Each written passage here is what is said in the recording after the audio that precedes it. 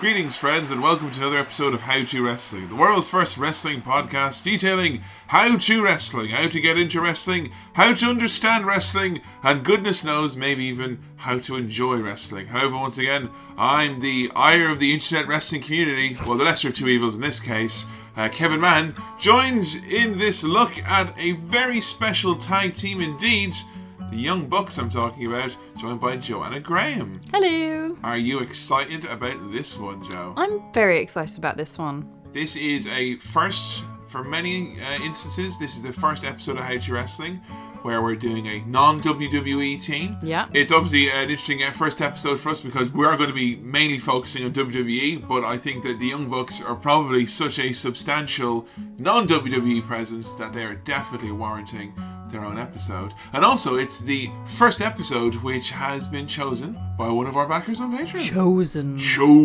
one. The chosen one.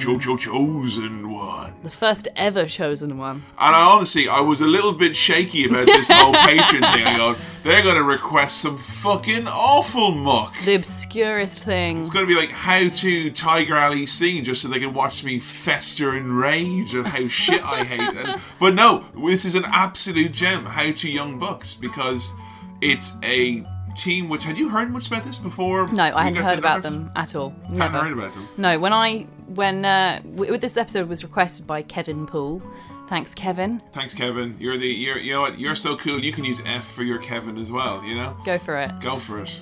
When we first got the message from Kevin requesting it, I turned to you and I was like, no idea who these people are. I hope they're good, because this is high risk. I think I did like a wee little dance in the kitchen where I was like, yes! Yes!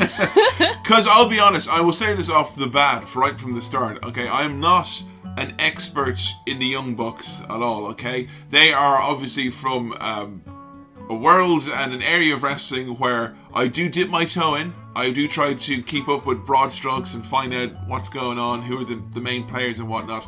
But I'm by no means an indie wrestling aficionado. So at first I was a little bit concerned about this. I was like, this is going to be awful. I don't know if I've enough to say about these guys. But then I realized that they are a team that have such strong opinions one way or another from so many fans, and I'm someone as well who would obviously have an opinion, and I really was relishing the chance not just to sit down and hear what people have to say about this by tweeting in How To Young Bucks. There was some amazing comments here, like really probably good. One of the most active ones ever, I would say. This is definitely, not only the most active in terms of number of comments, replies, tweets, whatever we've been sent, but also in terms of different opinions. I thought Hulk Hogan would be more controversial than this one. Hulk Hogan was like, fuck him, but he made a lot of money. Whereas this one, we had people saying they are ruining the business, and people also saying they are saving the wrestling business.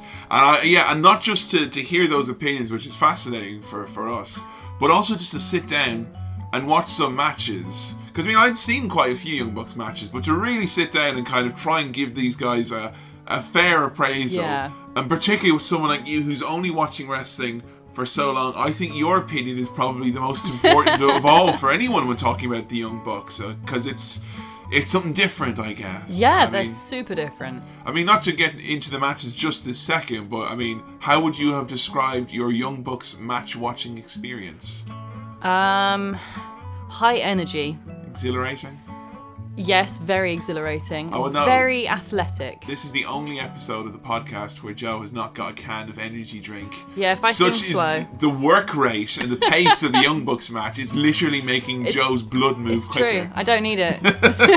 They're my energy drink. So, the Young Bucks, these are guys names who I would have heard crop up on the independent scene for a number of years, and they had some kind of blips on the radar before really kind of catching fire in late 2011, early 2012. For those of you who don't know, and I'm not sure how aware of you were of this, that outside the world of WWE, which is obviously the number one organization, and even the likes of TNA and Ring of Honor, which I would say are probably jockeying for the number 2 position, but they would be considerably smaller, nowhere close to WWE.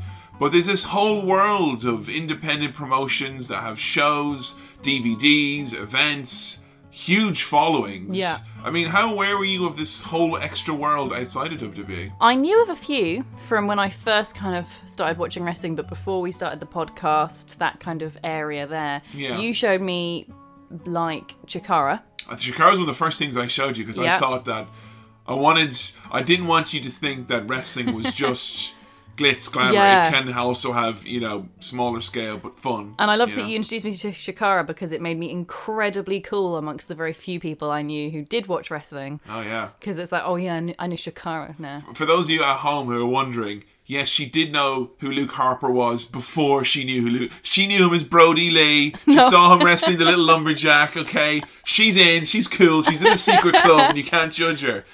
But, yeah, so you were obviously aware of this whole world, almost. Yeah, a little bit. And I seen a couple of matches. Again, when I first started watching and I wanted to try and impress you, I got my friends to link me to things. And my good friend Lloyd Pies, he linked me to Ring of Honor. Ah, yes. And so I watched a couple of matches from that, which is kind of what Seth Rollins came from, isn't it? Yeah, I mean, you're not to maybe... I always feel that by giving this list or saying this list that I might make you think you should give up on watching all wrestling other than this. But Ring of Honor did give us Seth Rollins, CM Punk, Daniel Bryan, Chris Hero, Samoa Joe? Cesaro, Samoa Joe, okay? you know, Austin Aries. I mean, the list goes on. Yeah. If you think of anyone who's almost like the style that you like, Ring of Honor, and obviously not just Ring of Honor, but the likes of PWG, where you had, Kevin Owens. What's PWG? Pro Wrestling Guerrilla. We watched a few of their shows for this. And that, also a lot, they're giving us the likes of, Kevin Owens, who was Kevin Steen originally, Sami Zayn, who used to be El Generico. I mean, again, there's all these names who either are thrilling you on the main roster or on NXT, are coming from this whole world. So I definitely would say that it's worth, if you are a new fan, and maybe, you're finding the main product a little bit to get into, do check out some of these indie shows. You will find something. It's much different, and it's just a case of maybe finding what you like. And we had a little bit of a whistle-stop tour with this. I have to say thank you to everyone who sent in amazing match requests. We managed to actually see a huge variety across the Young Bucks. Many, many, many, many different appearances in different promotions and brands. But to give them a little bit of background, I mean, the Young Bucks, Nick and Matt Jackson, who I have great difficulty remembering which one is which. Someone actually sent us in a helpful tweet about that. According to Jamie Can't Fail, Matt is the one with the big sideburns, Nick is the one with the rad sneer. Okay, I mean, that's not helpful. I mean, it is helpful. One of them has really big sideburns. But no, the way I thought the big sideburns was matted sideburns, like they're big and they're bushy. I don't know, but now part of me thinks they might be the other way around. I mean, they both have sideburns and they both have cool sneers. That's true. But one of them more than the other. But yeah, these guys, they've been wrestling since they were wee nippers, all the way back to, they would have been guys who got in through doing things like, wrestling in very, very small shows when they were like teenagers and stuff like that. And I do remember first seeing them or hearing about them appearing on certain indies and how like they were really had a lot of high flying offense, very flashy maneuvers. They were like a legit brother tag team, and there was a lot of buzz about them. And they ended up showing up in TNA, and TNA, which had a massively amazing ability to take something that was red hot and turn it ice cold. Chili McFreeze. Seriously, Ice Daggers secretly controlling TNA all along. Guess what they called the Young Bucks in TNA? Oh, God, what did they call them? Generation Me. Oh, for God's sake. The fuck does that even mean? That's just named after a Time article. Generation Me. No, it is. Matt and Nick raise a few eyebrows and the stakes at the same time. It's a Time article about millennials. Seriously. Shit. And obviously, the 40-something-year-olds who were running TNA saw them and thought, they probably know what Instantgram is. Let's call them Generation Me. And, they went out there, and I remember seeing them, and they called them like Matt Buck and Nick Buck, Generation Me. I was like, just call them the fucking Young Bucks. But anyway, they got signed because they had like a dark match and they impressed them so much. They're like, we have to sign these guys. They're so amazing. And they would wrestle like lower cards, not featured. And they would never give them a proper storyline. They never had a proper push. They were just designated as, well, heck, those are those young guys who do them flip-de-doos. Let's pay them above minimum wage and never sell a t-shirt or anything like that. And they ended up leaving TNA. And they left TNA amidst a lot of like bad buzz, for lack of a better term. You had the likes of, if you remember Rob Van Dam, who's that guy we watched wrestle John Cena in ECW. Yeah. Like, Rob Van Dam was someone who came out and specifically said that he found them to be hard to work with, disrespectful, and like that they didn't show the proper respect that one needs in the wrestling world. Right, yeah, I've heard this. And that was like kind of like, I remember thinking and going like, wow, I mean, they really must have pissed some people off big time to not only leave the company, but then also to have someone who's, I mean, Rob Van Dam, marijuana enthusiast, is known for two things. One, flips, and two, being generally quite chill. Right. And when he's there saying that, yeah, they're disrespectful and they, weren't respectful to me and they've no place being here. Is he big hung up on the rules then? I'm not so much hung up on the rules, but... He doesn't seem the sort. Well, like, you can call them the rules, and then some people will kind of say, it's not the rules, it's just kind of general respect towards kind of... I mean, Rob Van Dam, he's a legend, he's paved the way for people like you. Give him the time of day. Is it at all tied to paying your dues? A little bit, I guess. Heard. Because, I mean, the obvious charge against the Young Bucks from older veterans is always going to be, oh, you young guys come in here with your flips and... Old man yells at cloud kind of thing. Kind of. I mean, there's a bit of that. I mean, you can see where they're coming from in some respects. But obviously, if you're the fucking Young Bucks and you're in your early 20s, you've got young families, you're tearing it up, and you're getting paid shit money and then fucking getting no push, well then why would you be respectful to other people? Because you are probably put in a position where, you're not getting respect. Yeah. So why is it coming back? I mean, that's just my view on it. And I mean, the other one that came out around this time is they left TNA, and there was rumblings that they were going to sign with WWE, and it was going to be the big thing, that they were going to be like, big signing, WWE, it's going to be awesome, around 2011. And the story that broke, and it was fucking everywhere. If you didn't know who the Young Bucks were before this, you would know after it, because the Young Bucks did their tryout match, and then they didn't shake Booker T's hand. Wrestling is so silly. What has happened now is most wrestling fans are turning this off because I brought up a very upsetting idea and something that they've remembered, which they hate, which is the Young Bucks didn't shake Booker T's hand that one time. How dare you? Oh my god, I'm having a heart attack. How dare you not shake them? He paved the way. Booker T paved the way for people like you and for people to say that all women hate each other, dog. How dare you? Yeah, I'm sorry. I hear that the Young Bucks didn't shake Booker T's hand. I just think kind of good. He said some nasty things about women. I'd say just right now, I wouldn't shake his hand, in the presence of a lady. I feel it would be wrong, Apparently I just hate all women, so... Hey, man, you know what I say about women? They all hate other women. I hate women, dog.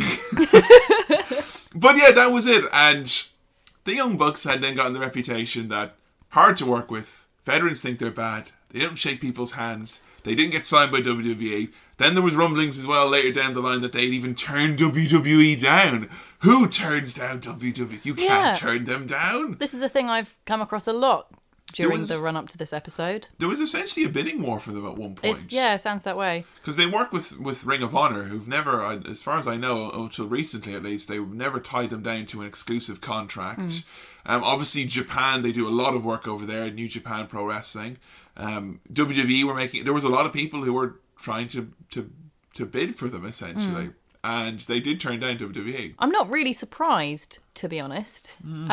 Especially, was it the main show aspect of WWE? I think by the time that there was the indication would have been that they would have went to NXT, which is the training ground. At what point though would that have been? Because NXT's quite young, isn't it? Again, the bidding war story came out maybe around a year or two ago, so we don't jump ahead too far in the timeline. We'll maybe talk about that shortly. But I mean, what came out of that whole thing of the not shaking the hand was then that the Young Bucks started incorporating this into their gimmick. Okay. And I remember distinctly watching a show where, watched the match and whatever, and then the Young Bucks went out, they put out their hands to shake at the start. They just kick it. And then they pull the hands away, no, we don't shake. And that's where we start getting the kind of elements of this modern Young Bucks tag team. It's very meta, isn't it? It's incredibly meta. And one of my main concerns with going through some of this stuff is I wonder if it's too meta for a new fan such as yourself. That'll be interesting. I mean, it is quite referential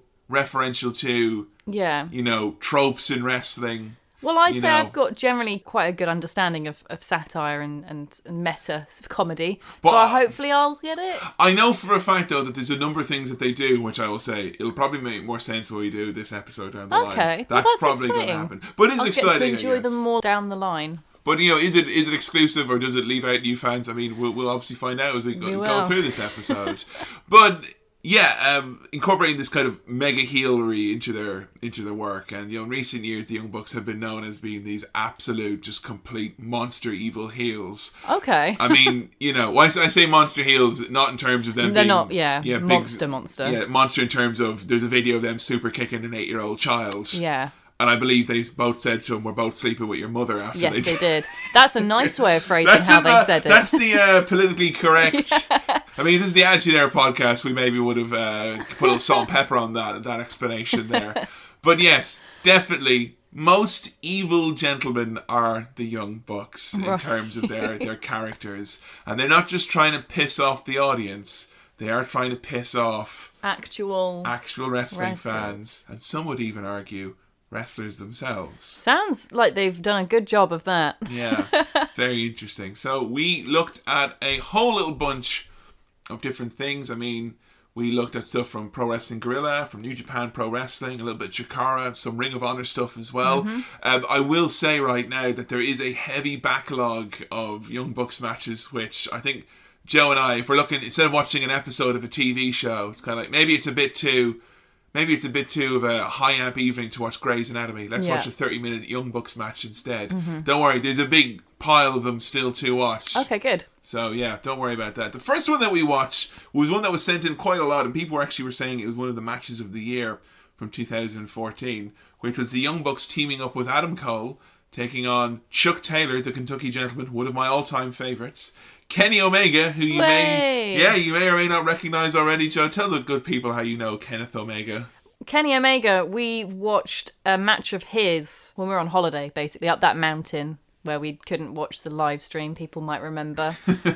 And Kenny Omega, we showed a clip of his match to my mum and my uncle, and to me, of him fighting a child. It's a child in Japan. So I see it seems to run in that group. That kind of child abuse. A little bit. I mean, all I will say is Kenny Omega at least gave the kid a fighting chance. The Young Bucks laid that they fucking buried that kid, like, alright? That fucking American 8-year-old kid, he couldn't fucking work. He barely even sold that super kick, alright? The kid that Kenny Omega wrestled in Japan, that they know the business. They know how to work, And also Zack Sabre Jr. And this took place at the Pro Wrestling Guerrilla PWG Battle of Los Angeles. That was night one, just around August of 2014. Turning on this match straight away, my immediate worry or thought was, what will Joe make of not the 73,000 in the arena, brother, but rather the maybe 100 or so fans in the small community centre with the lower production values, single camera. What did you make of it? As a graduate of media production, the low production value bothers me. It does bother me. It makes me angry that I know they could up their production value very easily. Yeah. Video content is not hard to produce now, guys. It's 2015. So you think that it did... It needs to be better. Happens with Adam, also media graduate. Yeah. I remember we would watch Chikara. I got him this box set of Chikara shows, and he was super amped, loving it. And there was one show which we were watching and he couldn't enjoy, because when it cut to the other camera, the white balance was slightly different, and it ruined it for the man. I've just realised you literally only make podcasts with media production graduates from the University of Lincoln. Exclusively. Literally, me, Adam, Billy and Sam are all from the same course at Lincoln University. If you're all jonesing to be on a podcast with Kevin Mann, just enroll yourself in the University of Lincoln. It's got our own little fan club. Seriously. But, so, did it impact on your enjoyment of it? Because I know some people are kind of like, well, if there's not thousands of people going, yay, I don't feel compelled to go, The audience size didn't bother me at all, because it's such an enthused audience. They're so passionate and they're so, energetic. It's kind of like the NXT audience. Yeah. Ooh, I might get some heat for saying that, but, I mean, it is comparable in that smaller crowd, more vocal. It's a smaller room as well, so the smaller crowd doesn't really make a big difference. I mean, there is atmosphere. Yeah. When we were watching it would be match. A different case if it was a massive fucking auditorium and there were 100 people. Yeah. What did you make to the Young Bucks ring attire? They had this amazing sweet money pants in this one. I thought they looked like dinks, basically. They're wearing, flares with, like, scrappy bits tassels, on baby. them. Tasseled flares. Scrappy bits! Sorry. They're tassels. Scrappy bits. And, like, leather waistcoats. Matching as well. And one of them obviously has big sideburns. They both have ponytails.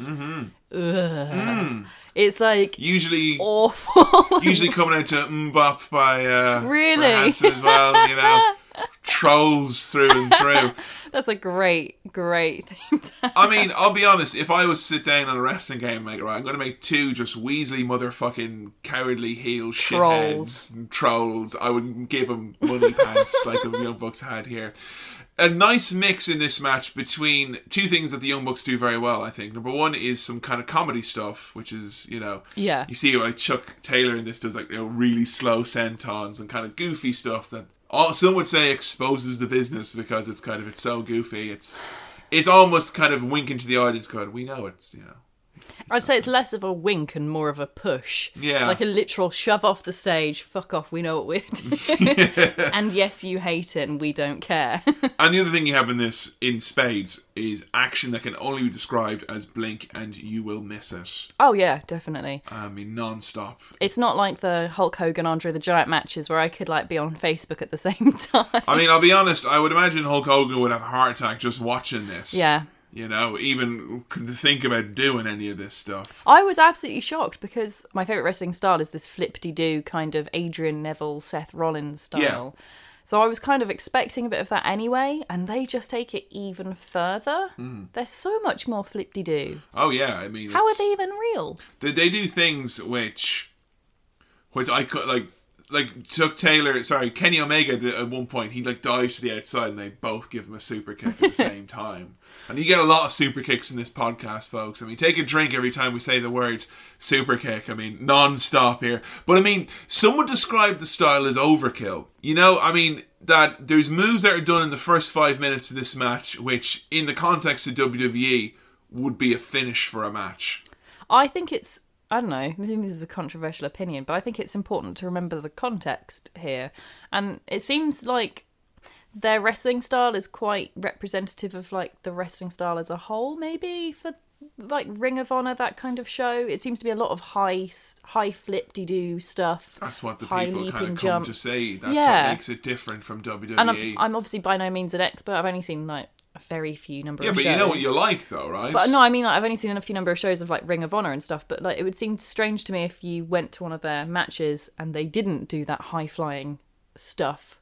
No, definitely. I mean, I've been to see Ring of Honor, and there is an element of where, all right, now let's see some flips. Yeah. I don't know if that's just me as an audience member expecting too much or then giving too much. I don't think it's just different, isn't it? It's a different platform in a way. It's a different audience. It is different, yeah. I suppose the issue that some of you always find it with the old timers, for lack of a better term, is the fact that stuff that they do here in the opening 5 minutes, as I said, will be grounds for ending a match in WWE currently.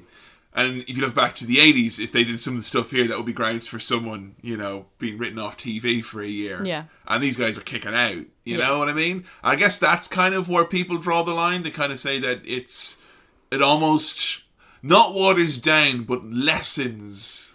I don't think so. I love the main show on WWE. I have my issues with it, but they aren't to do with the wrestling style for the most part. Yeah. I like the fact that it's different. I like the fact that WWE is a bit slower and it's a bit more paced. Yeah. But I like the fact that these matches that we watched with the Young Bucks wasn't. Well, that's the selling point of PWG. Yeah. I mean, if you're going to honestly sit me down, I'm someone who would catch a main show or some recommended matches from PWG. I do not follow it month to month.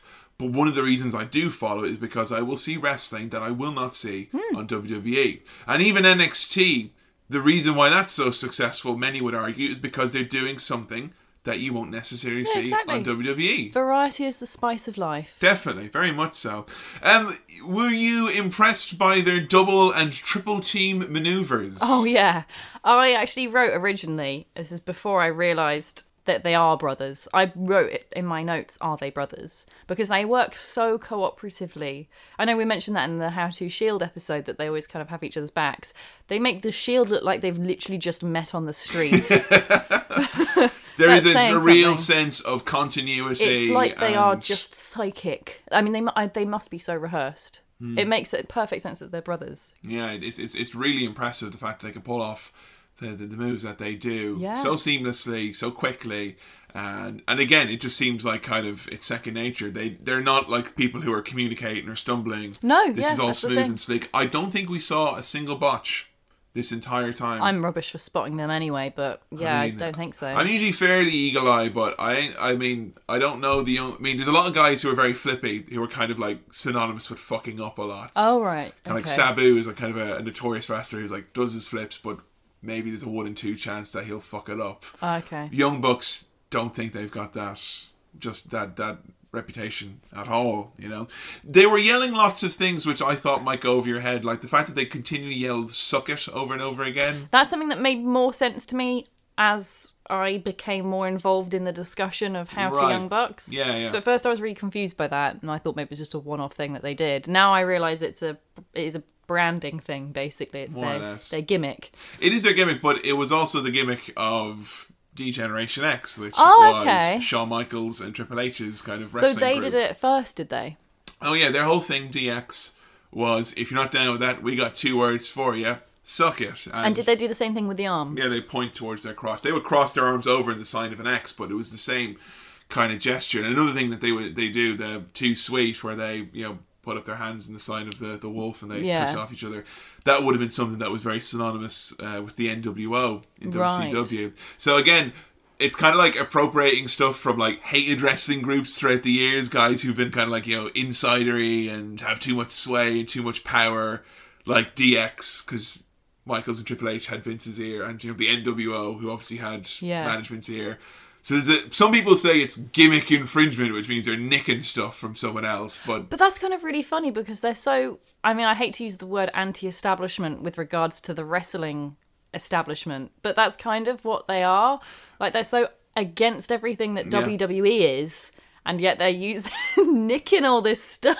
I mean, I think as well, what's a way to really make, hardcore indie fan, fuck WWE, man, fuck them. And those are the guys who they're going to be able to turn into actual, like, I hate the Young Bucks, proper heel heat. Well, they hate WWE, don't they? Yeah. So why don't we just take, and they hate WCW, why don't we just take stuff from, like, mainstream kind of, they're always posing like fucking Hogan and all that. It really, like, makes people hate them. So is it like the wrestling equivalent of if you had a villain in a movie who's like British?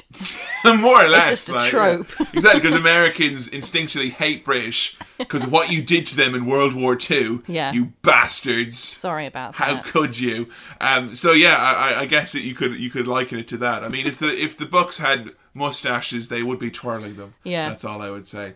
And also, like, as well, the big trolley stuff that they do. Like, they'll do, like, handspring backflip moves, and then they'll just end up doing, like, a simple rake of the back. Yeah. Which is a move you would have more likely seen in How to Hogan than in the Young Bucks. Like, the back rake, you rub your hands on their back. Oh, brother, my back! You know, so lame. It is. So after trolling. The triple backflip. They do this one move, which is like, I think it's from Dragon Ball Z, the fusion hat. Oh yeah, they fuse. Love that. I love that so much. I'm just waiting. I mean, if someone's not done it for the Young Bucks, someone needs to do a Steven Universe Young Bucks combined together. Oh yeah. You know, unless we find out that the Young Bucks are actually made up of 4 separate younger Bucks. Right. I mean, who knows? I think Crystal Gemcast have got a thing going here. Seriously, guys, you need to get on that stuff. They do an amazing maneuver, which they refer to as the Rushmore bomb, right off the top when he fucking tossed him as far... Oh, God, it was absolutely devastating. There was lots of us screaming. This was the first match we watched with the Bucks. It was the first Bucks match I'd seen in probably maybe around a year or so. And... oh was said a lot, and oh my goodness, and oh sweet Jesus were things which were said ad nauseum in this one. Well, the very first thing they do in the whole match is kick a guy when he's down. Like, they come out into the ring and kick a guy on the floor. It's so silly. A real highlight maneuver in this one was when they're going for a brainbuster, which is like a suplex. You lift them up and then you drop them on their heads. But as he was being held up for this suplex, this brainbuster, the Young Bucks did super kicks to the person. And, like, that's like... All right, I'll tell you right now, Young Bucks, congratulations, because you have got a better imagination than a 10-year-old child with wrestling figures. Because I did some... If I was a booker when I was 10 years old, I would have put some fuckers in the hospital. Okay? Shane McMahon, that figure, I fucked him off the roof of my house. Oh, my poor Shane. Because he took the risks. He had to take the big bumps, go through the tables. And I would do everything, like suplex, powerbomb onto a fucking ramp, and all this horrible shit. And the Young Bucks managed to innovate stuff that even I couldn't have thought of at my most violent and young and enthusiastic and imaginative. There was what can only be referred to as a super kick party in this match. It's a term definitely. Which has been coined by the Young Bucks. I counted 7. Super kicks. 7 super kicks. I wasn't counting. It was a lot of them. What do you like a good super kick? I thought they were really, impressive. And I thought I would get sick of them throughout the matches that we watched. There's still time. I'm going to watch more Young Bucks. But on the whole, I found them quite funny. Funny because, again, another reason people would have umbrage with them is that the super kick is like, that's Shawn Michaels, for instance. Was that him? That's his finishing move. Oh, I see. Okay. And like someone kicking out of a super kick, they'll be like, excuse me, brother. Your name better be The Undertaker, otherwise we're gonna fight right now. No one kicks out of the super kick. And again, they throw them around non-stop, and people have an issue with that. Too many really super kicks. Funny.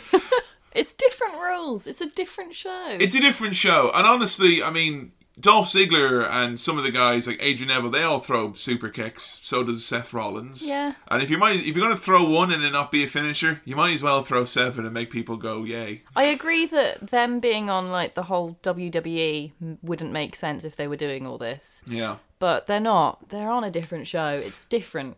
It is a different show. And I mean, you can tell from the pace of this where you just have literally guys coming in, move, non-stop. Some say it lacks in psychology because you're just having big moves and then the guy's getting up to take more big moves. I say that's true. I mean, and I do get a sense that when I'm watching matches like this in isolation, I'm judging them a lot more fairly than if I was maybe sitting down and watching a 3-hour show where this was happening match on match. Mm-hmm. And I mean, for instance, like the finish of this match comes with we get what's referred to as the Meltzer driver, which is an assisted super duper tombstone pile driver, where one person picks him up for Undertaker's finishing move, and the other book dives off and slams them in, like giving him an extra boost onto it.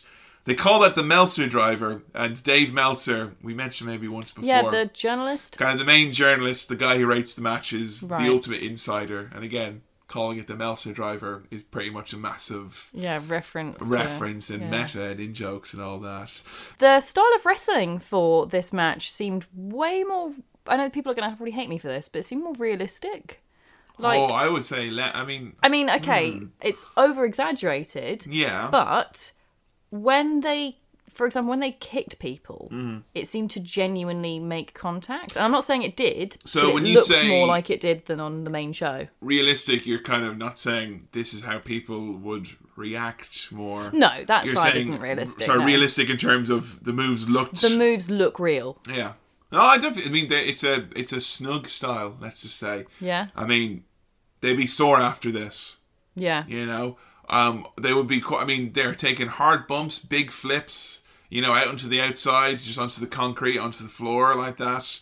I mean, this is pretty hard, just hitting stuff. But again, that's the style that's popular at the moment. There was a chant from the crowd saying, "Let's go Young Bucks," and then the other side was saying, "Fuck the Young Bucks." I love that. That's a bit representative, I think, of certainly our Twitter feed. Well, it is. It's really representative. But if you can take 100 super mega fans and make them unironically chant "fuck the Young Bucks," okay, that is amazing. Because a huge problem, I think, with a lot of these indie shows is that you got a guy and he's meant to be the bad guy, but everyone in the crowd's as smart a fan as you can be. Yeah, they've seen it all, and they're just going to cheer the heel for being awesome.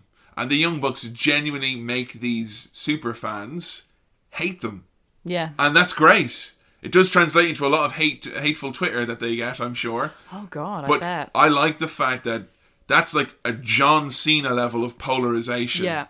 In that smaller group, I think is incredible. And all they had to do was break wrestling. That's it. All they had to do is ignore a few of wrestling's rules and you can get real heel heat. I mean, some people might argue this is the wrestling equivalent of mining for oil in the Arctic, in that yes, you can do it, and yes, you will get oil, but that's really all you can do now. That's really it, guys. I mean, there is an element of that to it, I guess. Yeah. I suppose. I'm not denying, though, that it's entertaining as fuck. And I love seeing the fact that the Young Bucks actually had genuine heel heat. Oh, yeah. Even though all their moves were fucking spectacular. And it pissed off people in that audience how spectacular those moves were, and I love that so much. The finish of this match came when a wrestler called Trent appeared, who had issues with the Young Bucks, gets involved in an emotional distraction, the nature of which I'm not entirely informed on, but it ended up with Chuck Taylor hitting his awesome finishing move, which has got an awesome name, the Awful Waffle. Awful Waffle. Awful Waffle. Fucking love it. Love you, Chuck Taylor. The Awful Waffle. The Awful Waffle. So the Young Bucks end up losing this one. But again, I think something that's great about the Young Bucks is that because they're such a despised team, but also such a popular team, it really does mean something when they lose. Right. It feels like they've been vanquished. Yeah. I feel like some people, there's people who are watching this who are like, fuck yes! Yes! They're not going, well, that was a great match. They're kind of going, fuck yes! Fucking Young Bucks, you fucking lose. And I love that, the fact that they've managed to tap into this. As a first experience of the Young Bucks, what did you think of this match? I thought it was amazing. I mean, they did so many incredible moves, and they're so obnoxious, and they were just really fun. I was so prepared going into this match because we'd already had a few tweets from people saying, oh, they're breaking wrestling. And so I thought the high number of super kicks would put me off, and I thought I'd get bored of the fact that there's little or less ring psychology. Yeah. But it didn't bother me at all. It was really fun. I don't know if it's because the matches are quite short. Again, I still wonder if it's watching it in isolation. Could well be that as well. I mean, after that, if you had to sit down and watch another 20, 30 That's minute true. match... I think I'd be kind of exhausted. And not only would I be exhausted, but I would kind of get the feeling that, a charge that's labelled against them would be... in the following match now, if I do like a tombstone pile drive or whatever, and the guy, doesn't kick out, he's going to look like a fucking jabroni, because in the previous match, there was someone doing a springboard super tombstone and they kicked out, Right. Maybe it kind of takes away from some of the... It's difficult to follow, I guess. Yeah. But again, that's what makes them an attraction. I don't know. I mean, I can say normal wrestling is just as difficult to follow. So... it makes no difference really to me. I mean, you still do get tired by the end of a show regardless. Yeah. It does happen. Yeah. You do get that 3-hour drag. The next match we watched was another one from PWG in 2014. Basically everything the Young Bucks touched in 2014 seemed to turn to gold. But this was the Young Bucks taking on the world's cutest tag team of Candice LeRae and Joey Ryan in a guerrilla warfare match, meaning that there was no disqualifications, etc. Right. Candice LeRae is a fucking incredible wrestler. Joey Ryan is both an incredible wrestler, and I would go as far as to say a style icon. They're both style icons. Style icons. I love their matching. Was it these two with the matching uniforms? Yeah, they had kind of matching colours and whatnot. Fucking love this. The very first chant, as the match starts, is already "Let's go Young Bucks" and "Fuck the Young Bucks." Already.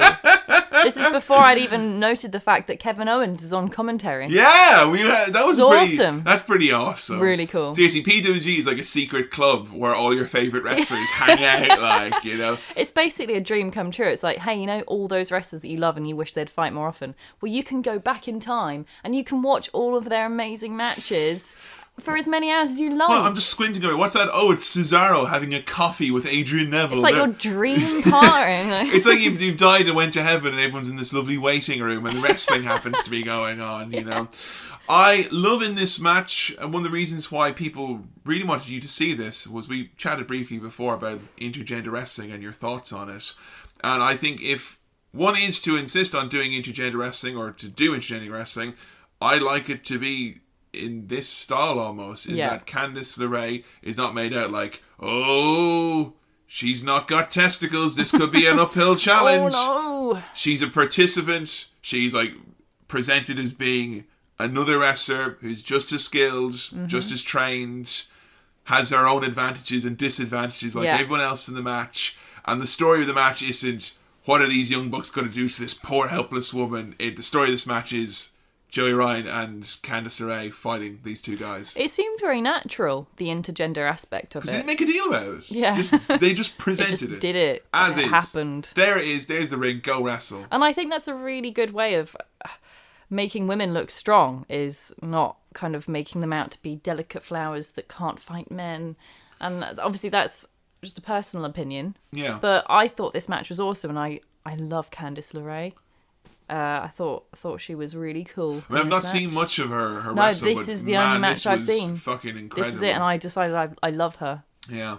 I mean, we start off this match with flips out the wazoo. Really Candice good flips. LeRae actually did a dive to the outside and then caught the person and hit them with a spinning tornado DDT. Just incredible. What? That's incredible. It's so fucking good. The Young Bucks in this match dazzled us with tag team maneuvers and flips out the wazoo. They do Seth Rollins' corner powerbomb, but they do like simultaneous kicks into it at the same time. They take all your favourite moves and turn them up to make them 11. Better. Make them better. Make them all overkill. Your favourite wrestlers look shit. They've leveled up all of the wrestlers' moves on the RPG pathway. Right? They've got all the stones. Stats to 10. They've maxed up the stats. You know, they set Gore to max as well. You know, at one point in the match, they get this bag. Oh, they're like, oh, what's in the bag? Yeah. What did you think? I was so nervous because, I mean, like I've said before, I got to know wrestling through Mick Foley. And what does the bag mean with Mick Foley? The bag represents thumbtacks. Yeah. It's always thumbtacks. So when they took it out and they started pouring this stuff on the floor, I was like, oh shit, man. I was really enjoying this. And I really wasn't prepared to have to like steel myself to prepare myself for like loads of blood and things. And not thumbtacks. No. Gummy bears. I'll tell you right now, I'd prefer the tacks because I fucking hate gummy bears. Oh, all gummy sweets, they're gross. It was so cute. It was very cute. I mean, there's one time they did take out Lego as well. That was the other one. And that was like, worse. That's way worse. Bring back the thumbtacks. Yeah, who drew the fucking short straw that night? You're doing Lego, you're doing gummy bears. The fuck? I envy the guy with the barbed wire and the fire. Yeah, seriously. Next you're going to have him fucking taking body slams onto Toblerone. That shit hurts. Upturned plugs. Ah! The gummy bears were so cute, and they start eating them. Yeah, they slam onto it, they eat like, ah, yeah, like, you sick fuck. They literally, the audience chants, you sick fuck. And I like when it's that meta and the audience is in on the joke, because that does make it funnier. It was really funny and so unexpected. I really thought it was going to be thumbtacks, and it just swerved me. It just completely like plays on the whole trope of, if it's in a bag, it's got to be dangerous, brother. Yeah. You know? And it just flips it on its head. And it did it because the audience in there would eat it up. I mean, if somebody did that in WWE, you'd probably get mild laughter and then the announcers going, what are they doing? It was the kind of thing I would have expected from Chikara. Yeah. Because they're the nice crowd, which, family crowd, you know, they censor the chants and things. They make it nice and wholesome. And I thought it was really cute. Wasn't cute when they spat them in Candice's face. Yeah, it wasn't cute when they did that. Gross. Like. Yeah, that was really... Why do they have gummy bears anyway? Why do they have gummy bears? Again, I could be pointing out there's probably some massive reason for it, but all I remember was that there was just this kind of trope of them taking out like the bag and there being something ridiculous in it. It's a Joey Ryan thing as far as I know, not just a Young Bucks thing. Right. I'm pretty sure it's his innovation, but it's just takes out the bag. There's something silly inside. It's not thumbtacks. I think as well might be a dig at the likes of TNA as a company, which like on a weekly basis at one point was taking out thumbtacks. Right. And they would do the whole thing. It was like, the bag. What's in the bag? He's lifted up the bag. He's turned it around. He's pointed at spotlight on the bag, please. What could be inside? Thumbtacks? Who would have thought? You know, and it just kind of, wrestling had killed the mystique of the bag. And I think this was kind of taking it back in a way. I don't know, because it's like, there is intrigue with the bag. What will be in the bag? Will it be glitter? You know what I mean? It could have been marshmallows. Might it be Lucky Charms? You know, it could be. Might it be shredded wheat? Glitter. Might it be a rainbow? Who knows? You know? Kevin Owens said Jesus, just like me. Yeah. And Adam and you and all the other people in our little gang who say Jesus. But yeah, a chair got thrown. And then Kevin Owens just went, Jesus. Why don't you fucking tweet him and give him a hard time, you bastards? God, Kevin Owens, can't you say something else? Yeah. Like, oh my God. Or oh my stars. Oh my goodness. Oh my damn. It must be well annoying having gummy bears all over the floor. Yeah, seriously. Sticky. Really Ew. Sticky. Gross. Especially when you're wrestling and trying to jump around and be all over the floor and stuff. You know what? Let's have wrestling sort out the, hepatitis bloodstained mats first, and then we'll move on to gross gummy bears. Okay, one battle at a time. Okay, I will say this match, having watched it, that I now officially love super kicks more than anything else. Yeah, there were some in this match that gave me pleasure akin to a nice glass of wine. The trolls of the Young Bucks set up chairs and then don't use them. Yeah, it's been ages doing it. I loved that. On the one hand, it was infuriating. On the other hand, it was kind of like just so funny. Yeah. We ended up at one point as well having this kind of Tower of Doom sequence where it looked like the Young Bucks were going to send Joey off the top rope and kill them.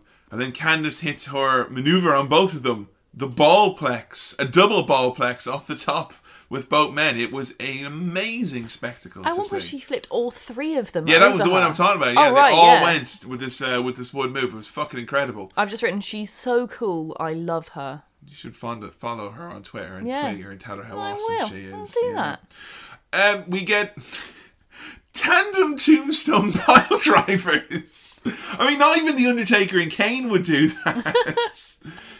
They're force-feeding Joey Ryan all the gross gummy bears from the floor. It's really disgusting. It's inappropriate. It's gross. The audience is chanting, "You sick fuck" again, which is more appropriate this time. I think so, definitely. And then they take out a shoe covered in thumbtacks. Yeah, and that kind of was quite a scary moment there. Well, at that point, I was kind of like, ha ha, this is all nice. It's nice gummy bears. Out comes a shoe with thumbtacks. I was like, oh, it must be nice, really.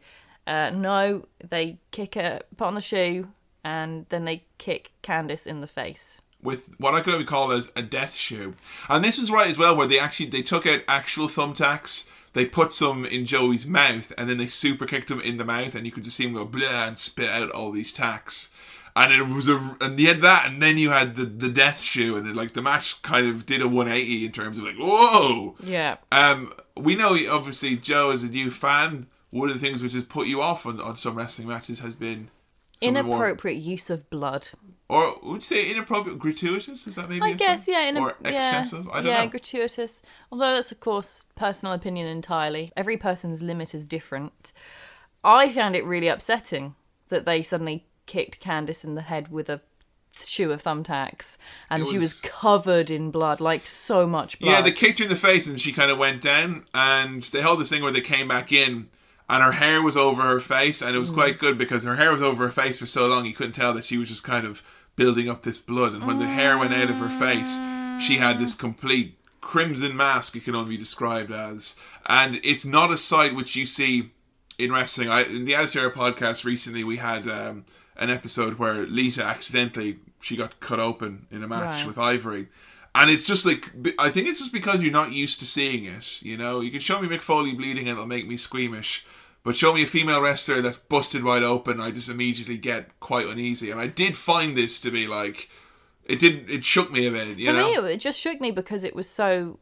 They'd already switched it around the other way for me, making me think they were going to be like that and then not being, with adding gummy bears instead. And then they did it back round the other way again. So I was kind of all confused then. You were swerved! Double swerve. Joe's just laying there confused, but she can't change the channel. There's blood now when moments ago there were gummy bears. We did have a really incredible rally in the end from Candice, who actually kills both Matt and Nick with tacks and a ballplex. A handful of them and pours them down one of their trousers. I think it was Matt's trousers, yeah. And then she did the suplex thing, only holding him by the crotch. Ow. And then there's lots of blood. Yeah, he got suplexed onto the tacks, and his balls also had tacks. Candice and Joey win what ended up being a fucking warfare, to put it lightly. Again, this match, though, I like when you can kind of have this kind of next level drama, this kind of holy fucking shit, which I think is only possible on a small scale, like in a smaller crowd like that. Yeah. I mean, there was a real sense there that every single person in this crowd was like hanging on every second of the last minute or two of this match because of what they did to Candice and then Candice's eventual rally and win. Yeah. It was fucking... I mean, I think if people just say that the Young Bucks is just one speed and they tell the one story, which is loads of moves, and then the match is over.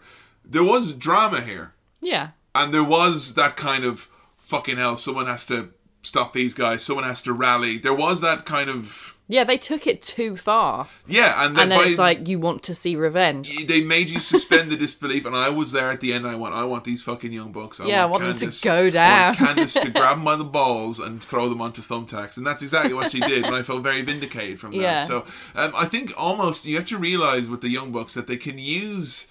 the shit that pisses off so many fans, they can almost use that to make it be a match that's different to what you think it is. Yeah. Because it's not just spot.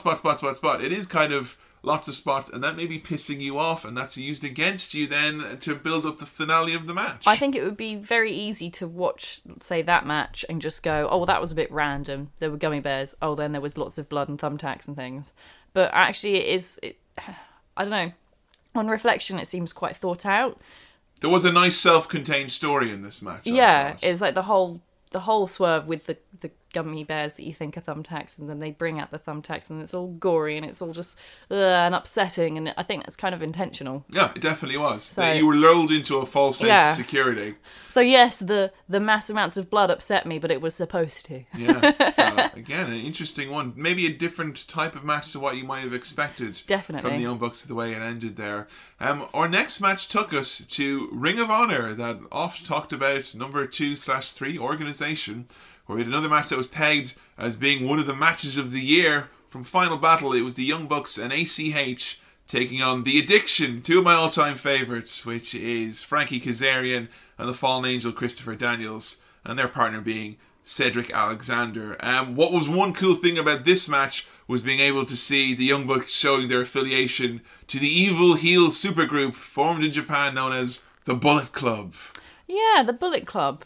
That's a thing. Do you know about anything about the Bullet Club? I mean, other than the cool T-shirt that everyone has or has a parody of. Yeah, so there's the cool T-shirt. Is the Bullet Club also the one where they do the they do the Too Sweet sign, yeah. Yeah? Yeah, definitely. I like to pretend that I'm a member of the Bullet Club because that's a thing I used to do all the time with my hands. That's true. Photographs. Well, ironically. She wasn't even in the click. Yeah. Can you believe it? Bullet Club actually set up by... originally as a group for Fergal Devitt, who you may know better as NXT's Finn Balor. Finn Balor, yes. The amazing painted up high flying wrestler from Bray, County Wicklow, Ireland. Sure, I know him well. It was originally like his kind of super group, and it was just like, evil Gaijin wrestlers not from Japan, and the whole gimmick was that they cheated. Right. And that's in Japan, and we watched some New Japan stuff later on, and in Japan, obviously, you don't cheat. Okay. No, as in, you don't cheat, dude. That's not... You can't cheat. How... You can't cheat. Those are the rules, And, like, you'd have things like the Young Bucks costing, Fergal Devitt's opponent the match by interfering. And people would be like, what? like knocking over furniture. What the fuck?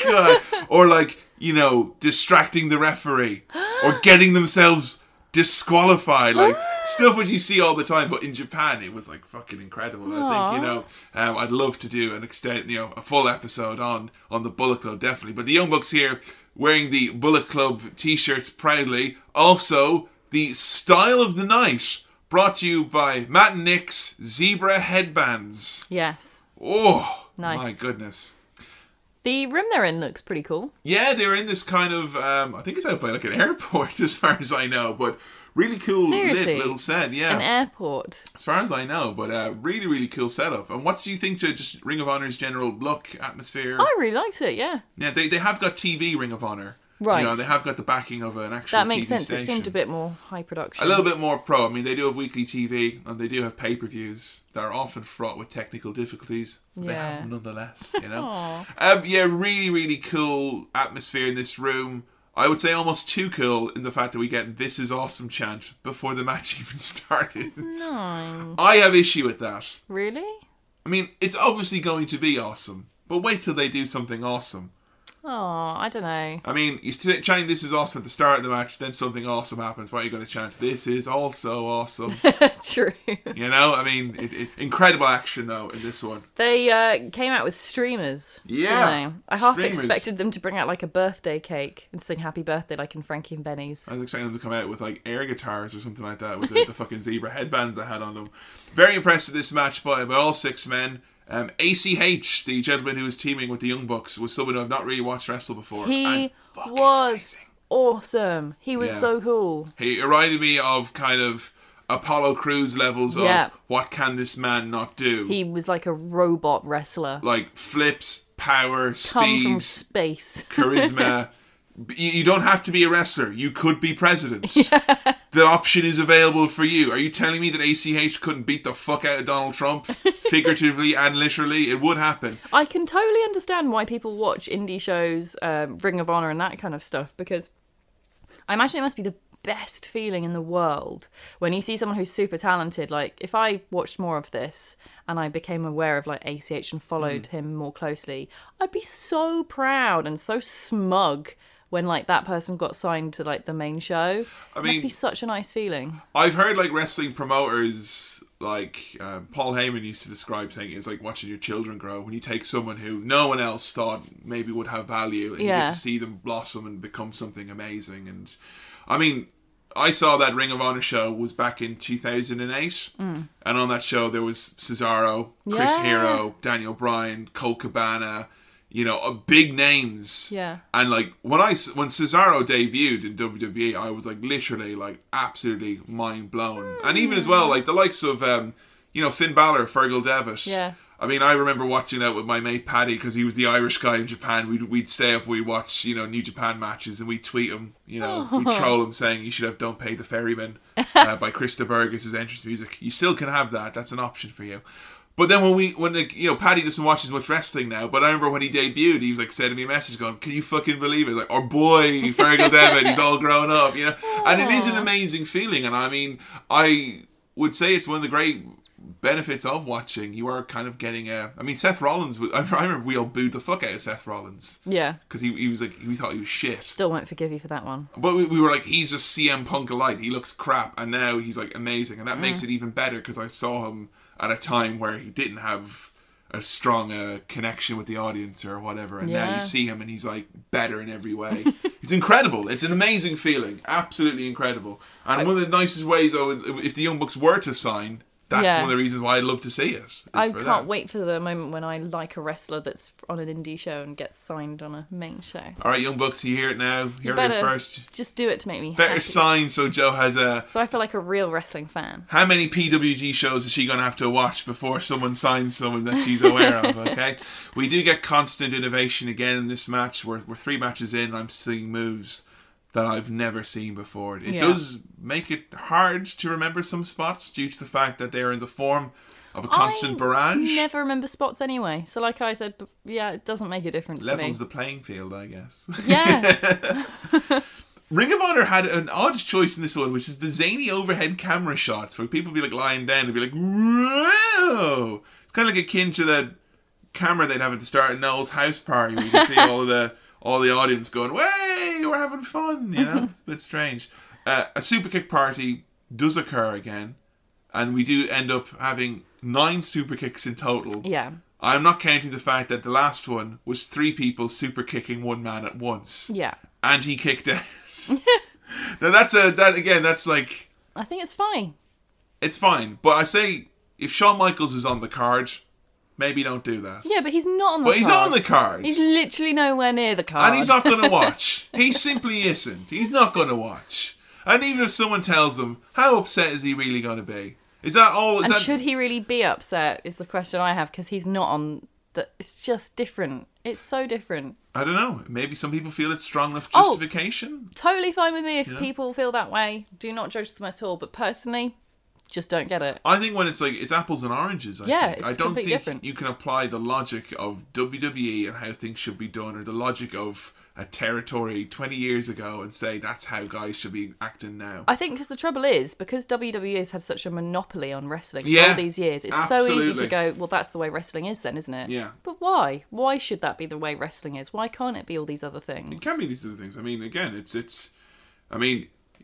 the guys, the old-timing wrestlers who might be complaining who are sitting there with nice Legends contracts, right? You're not out there on the indies trying to fucking sell t-shirts and trying to move merchandise or whatever. So, I mean, again, even if you're kind of someone who's saying that, oh, they shouldn't do this, and even if it's against what you think, I mean, you can't blame them. Because if you are someone who sees this, I mean, I'd be buying a fucking t-shirt afterwards. I don't know about you. Yeah. And I mean, again, that in its own right is justification. Indie wrestling is a hustle to a large extent. So, you know. There is a good 5-minute period at the end of this match where it was just non-stop. Yeah. Moves, spots.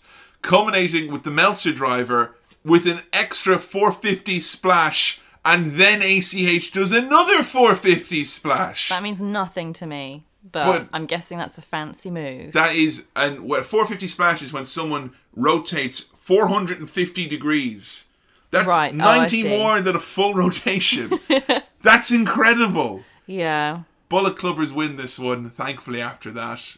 Amazing match. So good. Available on YouTube to watch from Ring of Honor. Do check it out. We then zipped all the way over to the land of the rising sun, in the far east of Japan and New Japan Pro Wrestling, where I just wanted to see, maybe not a match that was the world's flashiest or whatever, but I did want to see a match where maybe we could see the Young Bucks when they weren't just doing turned up to 11. And that's why we watched the Young Bucks taking on the world-class tag team of Gedo and Jado, who I must say is the greatest name for a tag team ever. The world-class tag team. It's good. And you can tell that one of these gentlemen is a fucking is a veteran. That when they're walking out, everyone has their Twitter handles, but the one old dude has just got a blank space. It's like, okay, I don't think this boy is going to be taking 10 flips off the top rope and just, kicking out of the Young Bucks Meltzer driver. So I thought that this might be a slower affair. Also, as well, I was wondering what you thought about this one in terms of the Japanese crowd. Obviously, the Japanese crowd is not going to chant "fuck the Young Bucks." Yeah. But what their reactions to them, did they kind of interest you in any way? They reacted very badly to the Young Bucks. They didn't seem to like them at all. They actually, they booed them. Dirty heels. Like, this is a thing which I never thought I'd see. The Young Bucks came out and they did a little pose and they went, "Yeah, baby." And the crowd went, "Boo! Don't you show off those muscles here. I'm so annoyed. Look at them flexing. Grah." It was really, they actually have like proper heat with the crowd. Yeah, they're really good at building heat with the crowd. There is like a long tradition in Japanese wrestling of bad guy white wrestler from America who's come with his own customs, Yeah. Quite like, the stylings of WWE with anyone from another country ever. Yeah. And it's nice to see it being played up here to full effect. They do wrestle a different style here. It's somewhat dialed back, but I would say in a good way. I mean, I get to notice in this match, for instance, the Young Bucks having some like really decent heel work.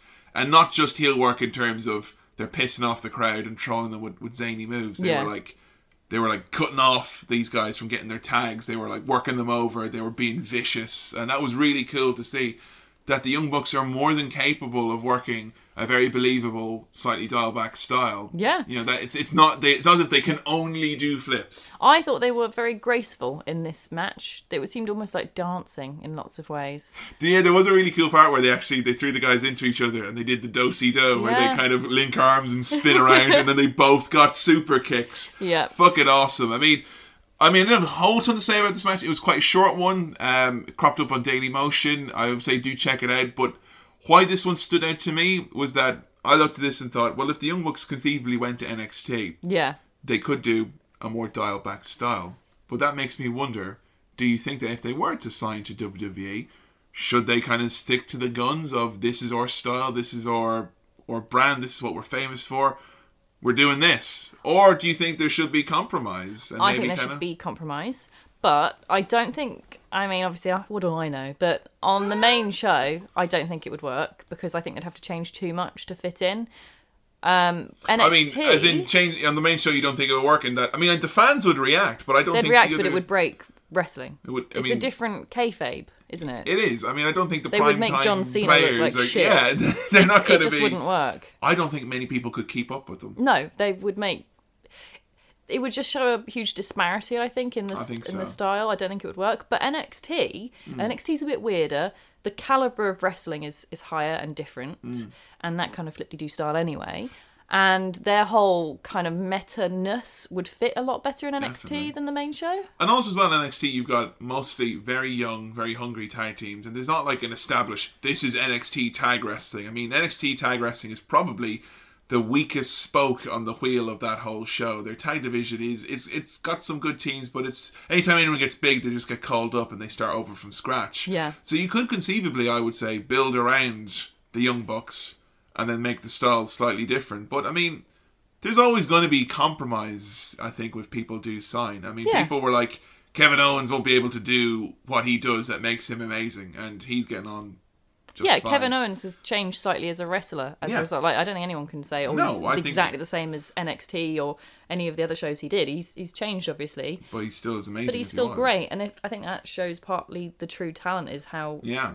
Not necessarily how much you can change, but if you are slightly adaptable and versatile, I mean, Sami Zayn is a guy who made his name, his entire image, his entire following was on a character called El Generico, which was the generic luchador. You know, he spoke broken Mexican, he spoke broken Spanish. You know, he had this certain moveset, this certain style. He comes to WWE, he's Sami Zayn, he's not wearing a mask. It's completely different, and everyone was like, that's too much of a change, and he's doing fucking fine. And I think as well, when it works out nicely, like it has for people like Kevin Owens and Sami Zayn, it actually makes it quite nice for the wrestling fans who are familiar with them outside of that, because it gives you like something extra to latch onto and be like, did you know they used to do this? It's certainly making it, for me as a new fan, it's so exciting because you get to learn all about these wrestlers that you like and then find out that actually they did this completely different awesome thing in their past. And it's like unlocking. It's like buying a new book of your favourite series. It's like the new Game of Thrones book.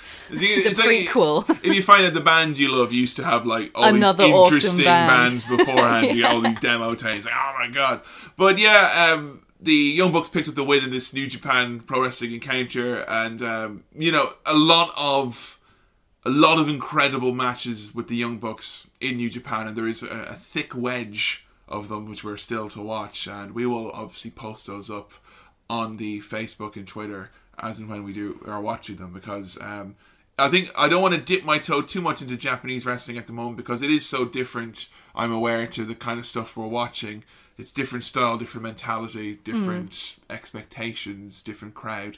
So again, that's something we'll probably visit in more detail down the line. I have a question about, I suppose, with regards to New Japan Pro Wrestling, but not necessarily just them. Is it really hard wrestling with someone who speaks a different language? Oh, that's a really good question. I mean, traditionally speaking, no, because people have been doing it for years and having fucking 5-star matches. You know, Finn Balor is not fluent in Japanese, but he had amazing matches in Japan with people who did not speak. But he did speak some, didn't he? He taught himself. It usually goes a number of ways. A lot of words are kind of either the names are translatable, or most guys will know the names for the main moves or whatever, and there'll be some middle ground there.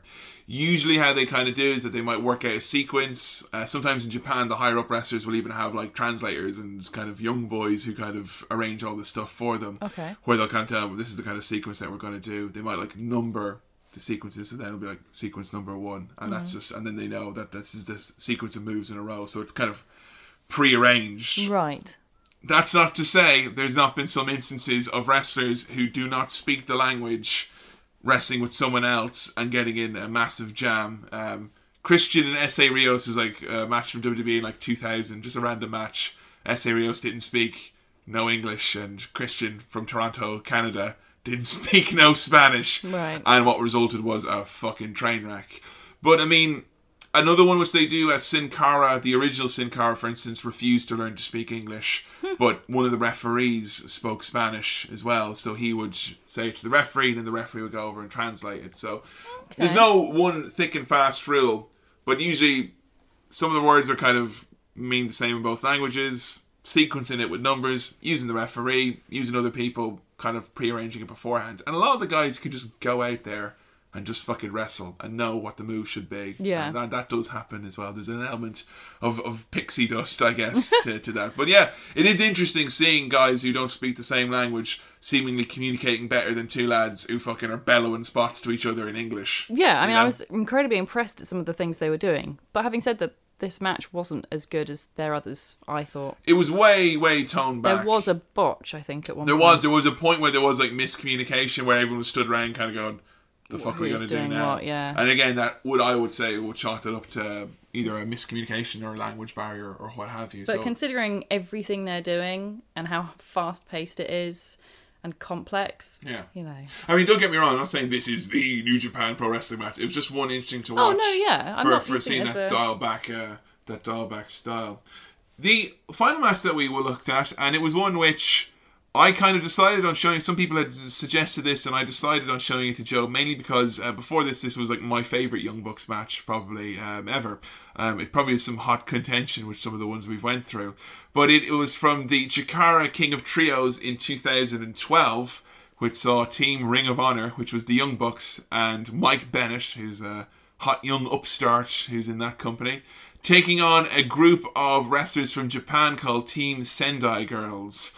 And this is an incredible story, this match, of the Team Ring of Honor, who are these three dickhead heels working against these three tiny, energetic as fuck, hard-hitting women. I think it was incredible. You say they're tiny. Those girls had muscles. Oh, I mean, I say tiny in terms of short, height, yeah. As in one of them, I think their head barely went over the middle rope. Yeah. But you're talking about, they were suplexing Mike Bennett, who's a big dude. These had guns. Powerful women, to put it lightly. I love this match. It was great. It was so good, I had nothing to say. I've just got, the Sendai Girls are incredible, wow. I mean, they're unreal. Again, it's perfect. Three girls who were, for lack of a better term, I mean, they're relatively unknown. They would have been just kind of a team that was arranged. It wasn't like, oh, Team Sendai Girls are going to be at this show. It was just kind of another team, and they absolutely captured the hearts and minds of everyone. And they were this kind of, they'd gotten through into this tournament. They'd won the first round, and now they're up against these dickhead Young Bucks and Mike Bennett, who want to shut down the fun times, and everyone hates Ring of Honor. Boo! You know, I fucking love it. Absolutely great. I love the idea of the King of Trios concept, which is like a giant tournament with 3-man teams. And all the teams are kind of like either from other indie companies, or you might have some like wacky teams or whatever. Like they've had like old-timey wrestlers from the 80s reform 3-man teams just for like 60 years old coming out in the old gear and stuff like that. Really cool concept. And in this match, I recommend you can get it. It was on the Chikara video podcast on their YouTube channel, available to watch entirely for free. And legally do so. It is incredible. Some of the triple team spots from the Sendai Girls are unbelievable. Just incredible. And my favourite moment of this match was when the nasty heels, they all go to suplex the Sendai Girls, because they do kind of play up they're bigger and therefore stronger and therefore should win. And all three guys go for a suplex and all three of them reverse it at the same time. Yeah. It's fucking great. It's just beautiful choreography. Yeah, and I mean, you've got an insane speed as well, and even though the Young Bucks and Mike Bennett won this match, there was a great moment where the referee was distracted and you actually get to see both Mike Bennett and Matt Jackson tapping out. Right. So that is kind of making these girls look incredibly formidable that caused them to submit. The Ring of Honor team won following an insane sequence of flips and a triple super kick, but a nice little cherry on top of this Young Bucks cake. We've been through a lot of matches, so what were your main kind of takeaway points from watching the Young Bucks matches? Was it fun? Was there stuff you didn't get? What was it? For the most part, I'd say I got it all, unless there's stuff that just went over my head and I didn't even realise it was going over my head. They're incredibly athletic, incredibly graceful. Even their crotch thrusts are beautiful. Some of the best in the business. You know? And I will say as well, I love their crotch thrusts. This is ridiculous. Niche reference time. But they remind me of Jeremy from Pure Ownage. Something like it's a web series I grew up with, and he does a lot of crotch thrusts, and it's just nostalgic for me. I see that and I think of PC gaming era. They're just incredibly talented, and I thought they were pretty fun. I really enjoyed all their matches. There's not a single one that I didn't enjoy that we watched. That's kind of saying something. I mean, and again, it was difficult narrowing this down to just because I didn't want to spend all this podcast just talking about matches, obviously. So there's still a lot of stuff, and thank you everyone who tweeted in so many links to matches and stuff to check out. Again, lengthy playlists that we're going to muscle our way through. There's some great stuff out there. Yeah. Would you be inclined to watch more Young Bucks stuff then? Definitely, and more Ring of Honor, more of that kind of indie wrestling show. See, I think that's a real benefit to them. Yeah. Is the fact that I think, and it's something people overlook, that newish fans who don't maybe know about this whole other world that exists out there, a whole new world. But yeah, imagine it's you and the Young Bucks and me on a magic carpet flying over, Pennsylvania, where lots of indie wrestling takes place. But you are being drawn to this now. Yeah.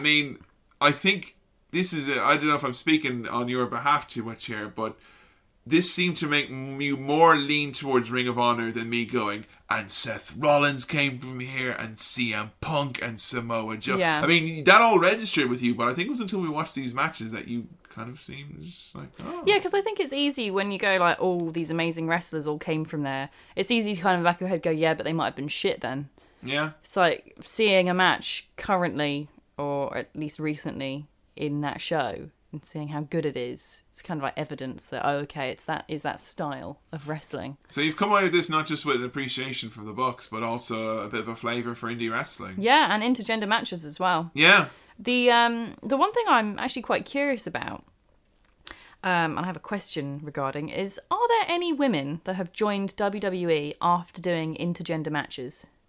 As in people who became famous for it or were known for intergender matches? Yeah, at least people who've done it regularly, Jazz, who would have been a pretty a mainstay for WWE in the early mid-2000s, she primarily was famous in ECW that she was so tough she wrestled the men because the women didn't take wrestling seriously there, so she was like, fine, I'll wrestle the men, and she did, and that was kind of her main gimmick, really. Right. So she would have been someone who was known for that. obviously Sarah Del Rey, who is now the head trainer, is someone who has made a huge name for herself doing, intergender matches. Cesaro's wife. Cesaro's wife. And she actually fought Cesaro as well. Really? Once, yeah.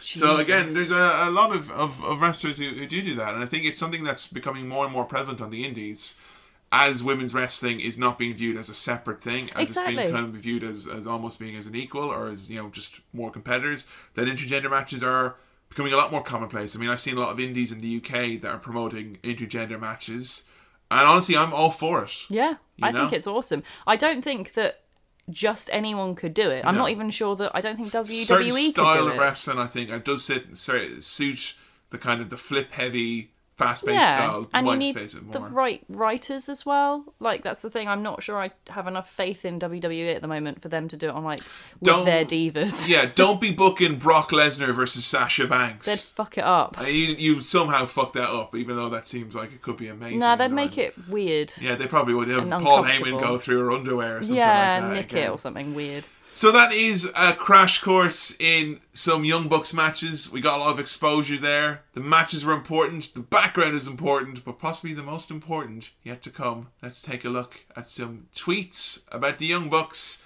using the hashtag #HowToYoungBucks. Philadelphia, Pennsylvania, Chikara's second pay-per-view. And of course, the mother-freaking rock stars, Matt and Nick Jackson, are in the house. Yeah, we are. Tonight, it's a strange dynamic. The belts are on the line. We're wrestling fists. Johnny Gargano and Chuck Taylor. Two guys at Philadelphia and the rest of the Chikara fans don't really like. No, they don't. Philadelphia loves the Young Bucks. They do. But little do they know our real intentions. Tell them. See, tonight, we're going to take those belts. We're going to take them hostage like that Bruce Willis movie from the 2000s. You probably don't remember. It was a really good movie. That. But we're going to take those belts hostage, and we're going to take them to Ring of Honor, where they're going to have a real spotlight. On television. Where people are going to see them. Yeah. So tonight marks the beginning of a journey. A journey where the Young Bucks continue our success as the most amazing tag team in professional wrestling today. Jakarmi, watch for the most amazing tag team in professional wrestling. Nick Jackson, Matt Jackson. We're going to give you guys more bang for your buck. We're going to hold those belts and make them proud, huh? Oh, it's going to feel good. See you guys out there. So all of these came in on Twitter and also on Facebook. People using the hashtag #HowToYoungBucks. And I think as we mentioned earlier, one of the most socially active hashtags we've had so far. Yeah. Wow, people have a lot to say. So let's hear some of the tweets. So, Motor City Soul on Twitter said, gimmick infringement everywhere. Which makes sense to me now. Yeah, gimmick infringement is a serious charge if you're stealing someone's stuff. And again, I would argue that it is as a part of the character and the heel work. Some people say that's not good enough, but I think that's their justification for it. Yeah. You know?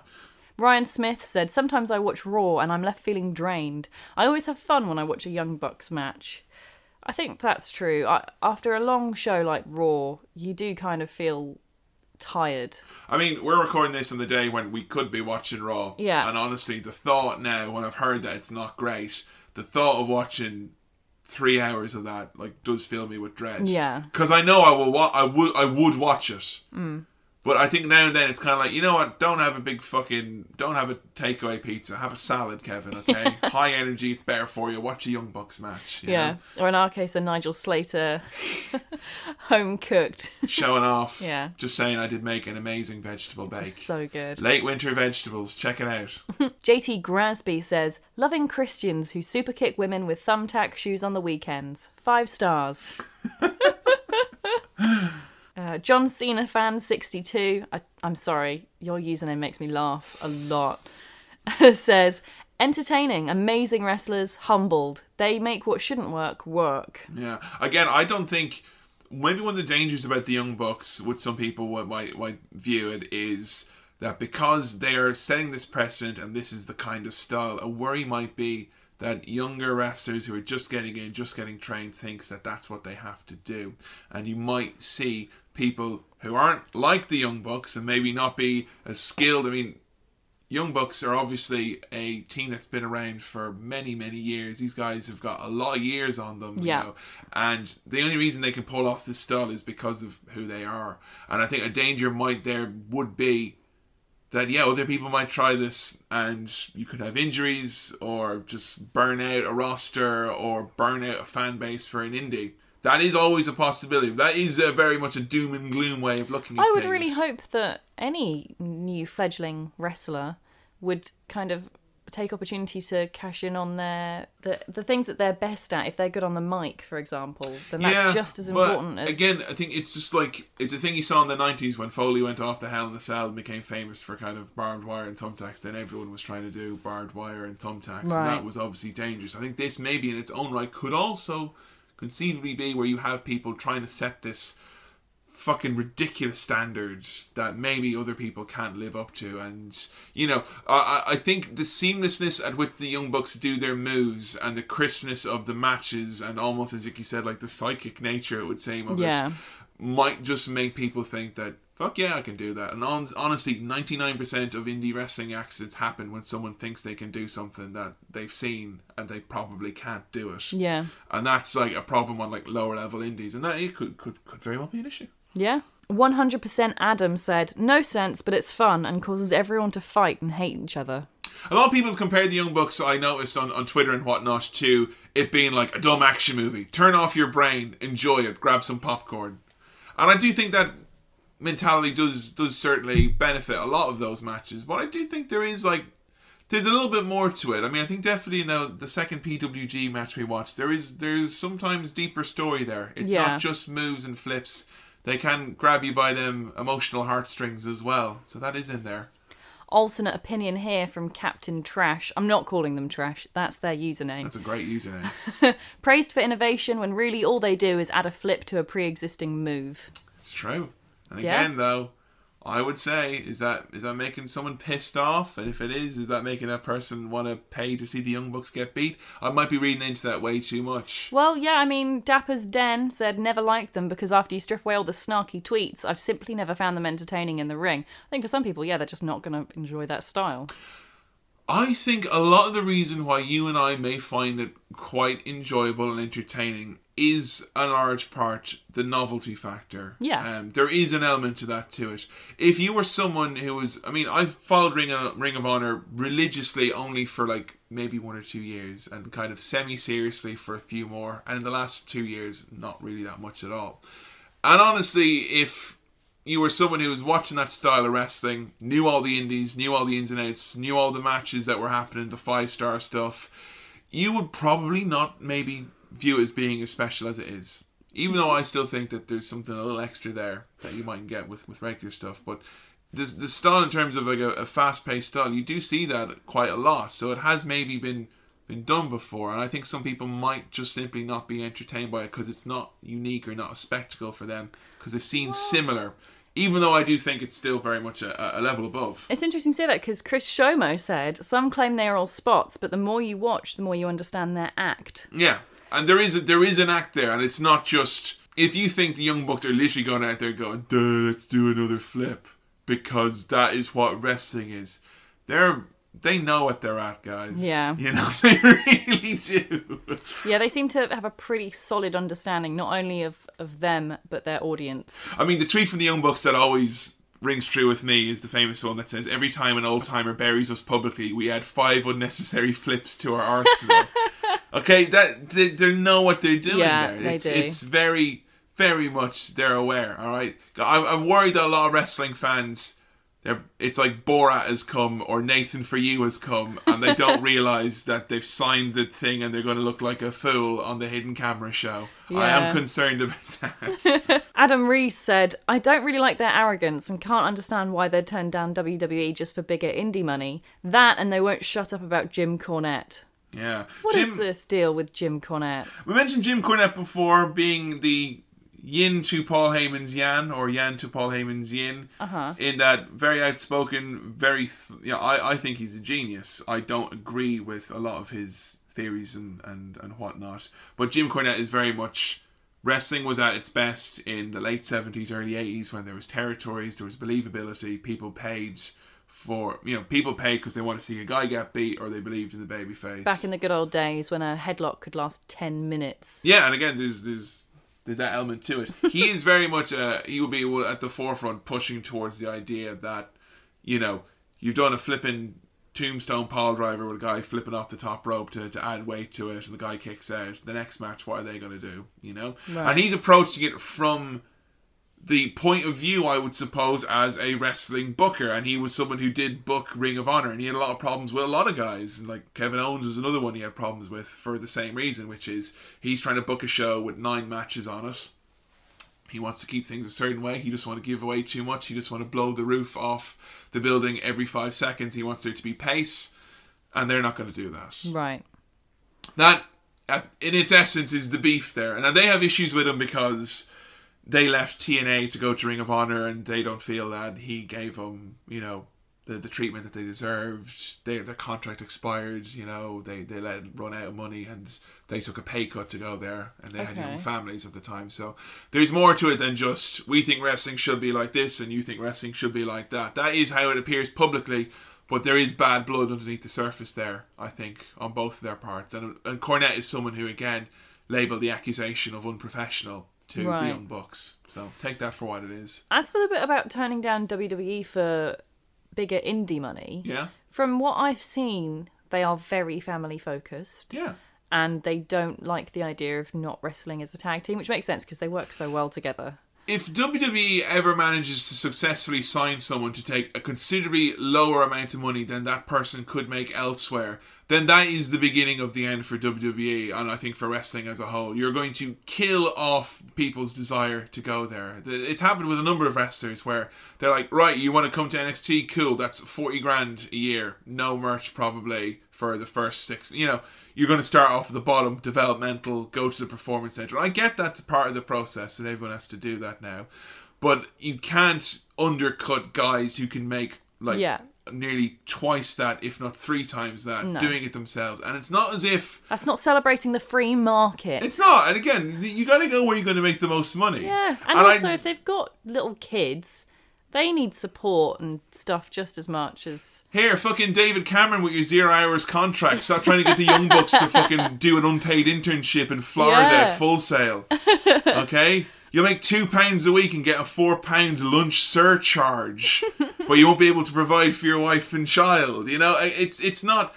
I think anyone who's going to go, how dare they turn down the WWE? You should be thankful to go to WWE.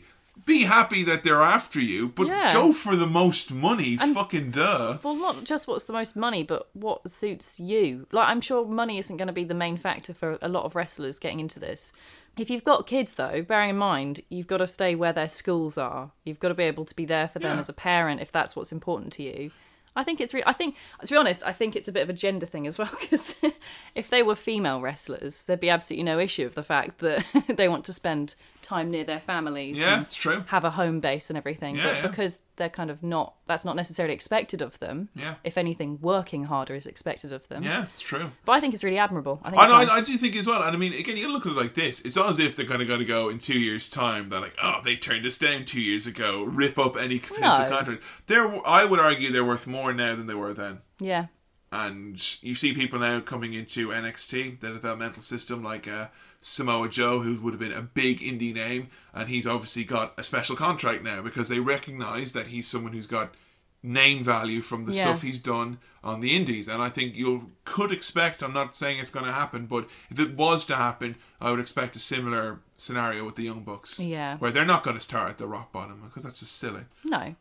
Eamon Patton said, a team that was very talented in the ring for years, but in the last few truly understood the role of marketing. Oh, yeah. If you look to the people who are truly successful on the indies, the likes now of Colt Cabana, Chris Hero, the Young Bucks, they're all people who know that you have not just got to make a fan, you've got to make a follower, someone who's going to tweet about you and your shows, promote your shit, buy your shit. Yeah. You know, you've got to be business people, really. I mean, again, it's a hustle on the indies, and no one is going to give you money unless you really put yourself out there and go for it. And the Young Bucks have sold a lot of fucking t-shirts. Yeah, I keep hearing that they're excellent t-shirt salesmen. That's what they describe themselves as primarily as being t-shirt salesmen. Do they sell a lot of t-shirts then? Oh yeah, fucking hell yeah! It's just like they're quite popular. You can check out the Young Bucks. They've got their Pro Wrestling Tee store or whatever. But I mean, they've got a lot of t-shirts. They sell them. They bring them themselves to the show. That's cash in hand. I mean, I'm looking at their shop now. Super Kick, Super Kick, Super Kick, Super Kicks on one. The Kings of Super Kicks. Super Kick Party. Yeah, they're so self-aware, I'm just saying Super Kick 64. You guys can have that one for free, okay? Just saying, one of you flying with the wing gimmick on your hat, it would work totally. I really like some of these t-shirts. Oh yeah, they're awesome t-shirts. They're great. And again, I mean, you're going to have fans, they're not going to buy one t-shirt, they're going to buy all t-shirts. It's a thing then for a lot of fans that when there's a new... Yeah, it's smart. It's really smart. And that's how you can't rely on payoffs for indie shows. People aren't going to spend fucking people aren't going to spend like more than $20 for a ticket to go to an indie show.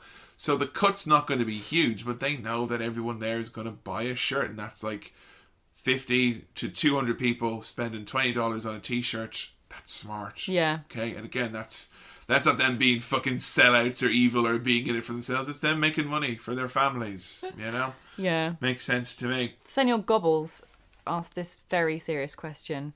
This could cause a tag team breakup, but which of the Bucks is more handsy? Oh, damn. I'm just gonna say Matt. Maybe it's because Dan drew him more handsy for the artwork. Which one's Matt again? Matt is the guy with the big sideburns. Oh no, I think. Oh, it's really difficult because they look really similar and yet really quite different when you've got a picture of them up side by side. Can we split each of them down the middle and then graft the other half onto each other? That would be good. Yeah? Let's do that. Yeah, let's do that. Because I'm not normally a fan of sideburns, but I will say I think he pulls them off. Excellent. And I'm definitely not a fan of ponytails, but again... Again, we all have to make sacrifices. The Future said, no ring psychology, horrible ego, surprisingly over. Made the super kick normal. HBK is rolling in his grave. And he's not even dead yet. HBK, that's Shawn Michaels. Shawn Michaels, yeah. So Shawn Michaels, innovator of the... Well, not say the innovator, but definitely the man who made the move famous. So has he had a vocal opinion on the super kick? No, not to the best of my knowledge. Again, I think someone should ask him. speaking on his behalf. Again, I don't think Shawn Michaels really gives a shit. Nah. To be honest, okay? He's retired. This is something I never understood. When you first told me that wrestlers have finishing moves that other wrestlers can't use, I thought that was the most ridiculous thing I've ever heard. Oh, yeah. It makes no sense to me. Well, again, you look at the Young Bucks. They use super kicks willy-nilly, and they do tombstone pile drivers, finishing moves of Shawn Michaels and The Undertaker, who are basically the two stalwarts of WWE legacy. You know, so again, that's maybe where people get a little bit sensitive about that. Mm-hmm. Nice Guy Vinny said, WWE No Mercy N64 tribute tag team. Yes. Someone described it, I think they're wrestling. They wrestle a match as if they're going for the World Heavyweight Championship on the single player mode on No Mercy. In that, it's like, I'm not giving you my finisher and pinning you. I'm doing it 3 times while I still have my special meter filled because I'm fucking making sure. Because I'm not taking on the Road Dogg again. Not tonight. Not any night. So yeah, definitely. I would definitely say they are No Mercy through and through. Finally on Twitter, we have, of all people, Max Landis. Really? Yeah. Saying, I always thought of the Bucks as kind of sociopathic 8-year-old boys who don't understand the consequences of their actions. Well, I think the consequences of their actions is money in their pockets, and they're only too aware, yeah. I would say. But in terms of the wrestling characters, like they do have this kind of remorseless quality to them, almost. I mean, super kicking a child... Yeah, sociopathic, I guess that's kind of true. I mean, what they did in 8-year-old boys. As in, I think if the Young Bucks could, they would have taken out a giant magnifying glass and burned Joey Ryan alive with the sun. If they could have, they would have. And I would definitely agree with the 8-year-old stereotype on that front. Okay. Just a few ones we had over here at facebook.com/howtowrestling. David Crawley saying, the Young Bucks have a brilliant gimmick where if they're ever doing something in the ring, you think it's bad, then it's actually on purpose to make the people angry and secretly really good. They can't lose. Again, I'm wondering if I've maybe worked myself into some sort of logic time warp throughout this episode. But again, at what point is it layers and layers of meta? At what point is it just them just pissing you off? I mean, it could still happen, you know? Yeah, it's a difficult one to kind of define. And I don't want people to think kind of me gotta go like, or us saying, hey, it's meta, therefore you can't be mad. Oh, no. You can be mad. Oh, yeah, of course. It's entirely opinion. I mean, it's opinion-based. Preference, it doesn't bring my piss to the boil, but I'm sure a lot of people, it will put the kettle on the hob for you. I ain't gonna sit down and force anyone to watch the Young Bucks if they hate them.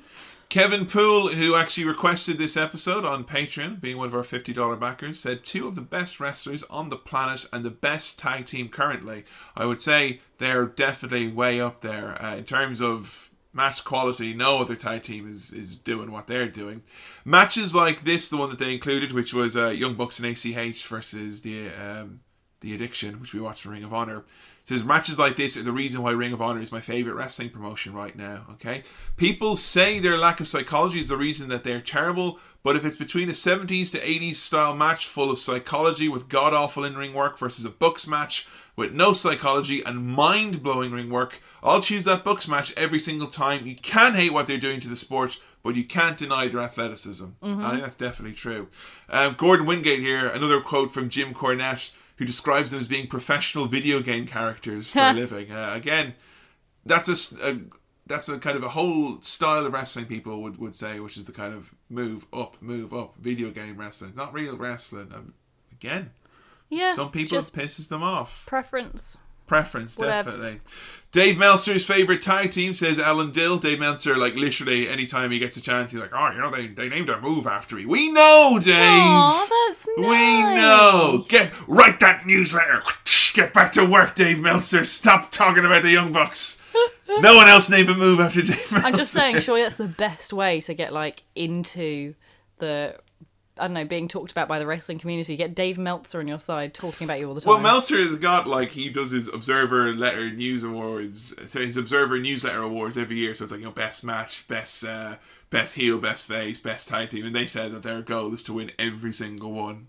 They're on their track to probably doing it, like, but Armando Fuentes here hypothesizing that maybe they should say "I'm sorry, I love you" each time they do a super kick. Might give it a little bit more poignance like that. And Brad Jones as well here, pointing out the Bullet Club gimmick of using those NWO and DX cliches and mannerisms to get heat in Japan as an invading faction, but maybe saying that on American shows that makes them get unfairly branded as unoriginal as a result. Again, that kind of the actions that they're doing in Japan, it may seem as kind of legitimate heat, and then back here it's kind of being viewed as like, oh, you're just doing, other wrestlers' stuff. Yeah. Spot heavy, but always fun to watch, and I would probably second that. Just before we cut off Facebook posts, we got a great one from Cole Campbell saying, what I love and assume what everyone else loves about the Young Bucks is how much they've changed in the last few years.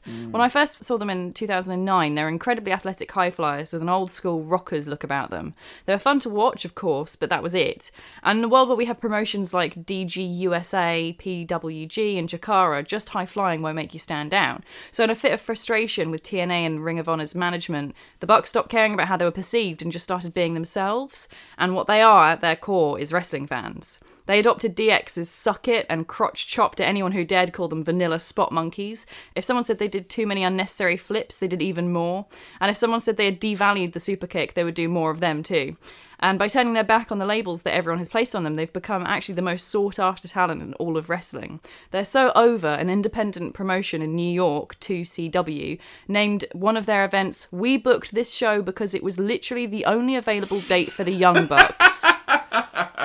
Which is so funny. No, seriously.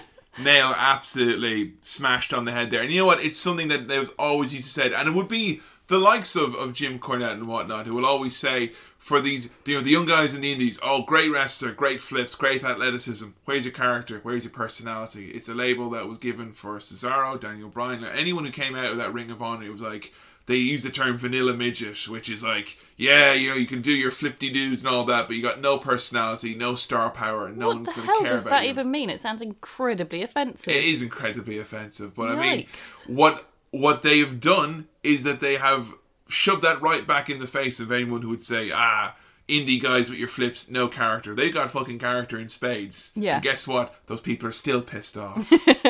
So what is it that you want, guys? Really, really great stuff. Appreciate all the comments, messages on tweets, Facebook and Twitter. Absolutely incredible. Do make sure you check out the comment threads on Facebook for this episode to see some of the discussions taking place there. A lot of divisive opinion, particularly on Twitter. Follow that using the hashtag #HowToYoungBucks. Yeah. So a couple of people actually suggested on Twitter that I approach the Young Bucks on there because they don't have as big an audience as, say, John Cena. So they're more likely to actually respond. They seem to use social media quite well. Oh, yeah, they're awesome on Twitter. So I just sent them just out of the blue. I was like, I'll just give it a shot if they don't reply. Like with the Hulk Hogan trying to get a retweet thing. Who cares if it doesn't happen? So I just sent them a quick tweet saying, hey, Matt Jackson, Nick Jackson, how would you describe the Young Bucks? Any idea why there's such a love-hate disparity with you? And they actually replied, which is awesome. And hey, Young Bucks, if you're listening, thanks. That was really awesome. Cool. That's really cool for a new fan to get tweeted by a wrestler when they ask. That's fucking awesome. Yeah, I did freak out. You marked out? I marked out, yeah. And their response was really on point as well, which made me like them even more. I'll read them out. Matt Jackson said, we're self-aware athletic t-shirt salesmen who host infomercials called wrestling matches. We aren't heel or face. We're our own genre. We're our own style. We don't follow tradition. We're different. We're everything that shouldn't work, but does. Most wrestlers want to create a fight atmosphere. We want to create a party. But most importantly, we're fathers and husbands. People will always love or hate something that's popular and wanted. So I thought that was nice. That's really well summed up cool quite what nicely. They said. I would say that was uncharacteristically reserved for them. I was expecting them to say how fucking awesome they were in 20 tweets or less and then maybe super kick you. And I will thank you right now for not super kicking my girlfriend. Thank you very much, guys. I appreciate it too. Appreciate that. Peace in our time. I then continued the conversation. I never know how to end it. I'm inappropriate. Keep her lit. So I then said, P.S. I love your flares, in that I actually hate them, but they're perfect. And I was thinking with this one, they're either going to block me or they're going to go, she gets it. And you know what they said? They said exactly, with a little winking emoticon. So I get it. Hey. And I feel really cool. You know what? This whole podcast will be a lot more easier if you fucking wrestlers out there actually take the time to explain. I haven't got fucking all day to be doing this. You fucking do it. You explain it to her. Okay? Thank you very much, Young Bucks, for tweeting. That's fucking awesome. But wait, there's more. Oh my goodness. And this is the bit that Kevin really didn't know about because I've been keeping it a secret.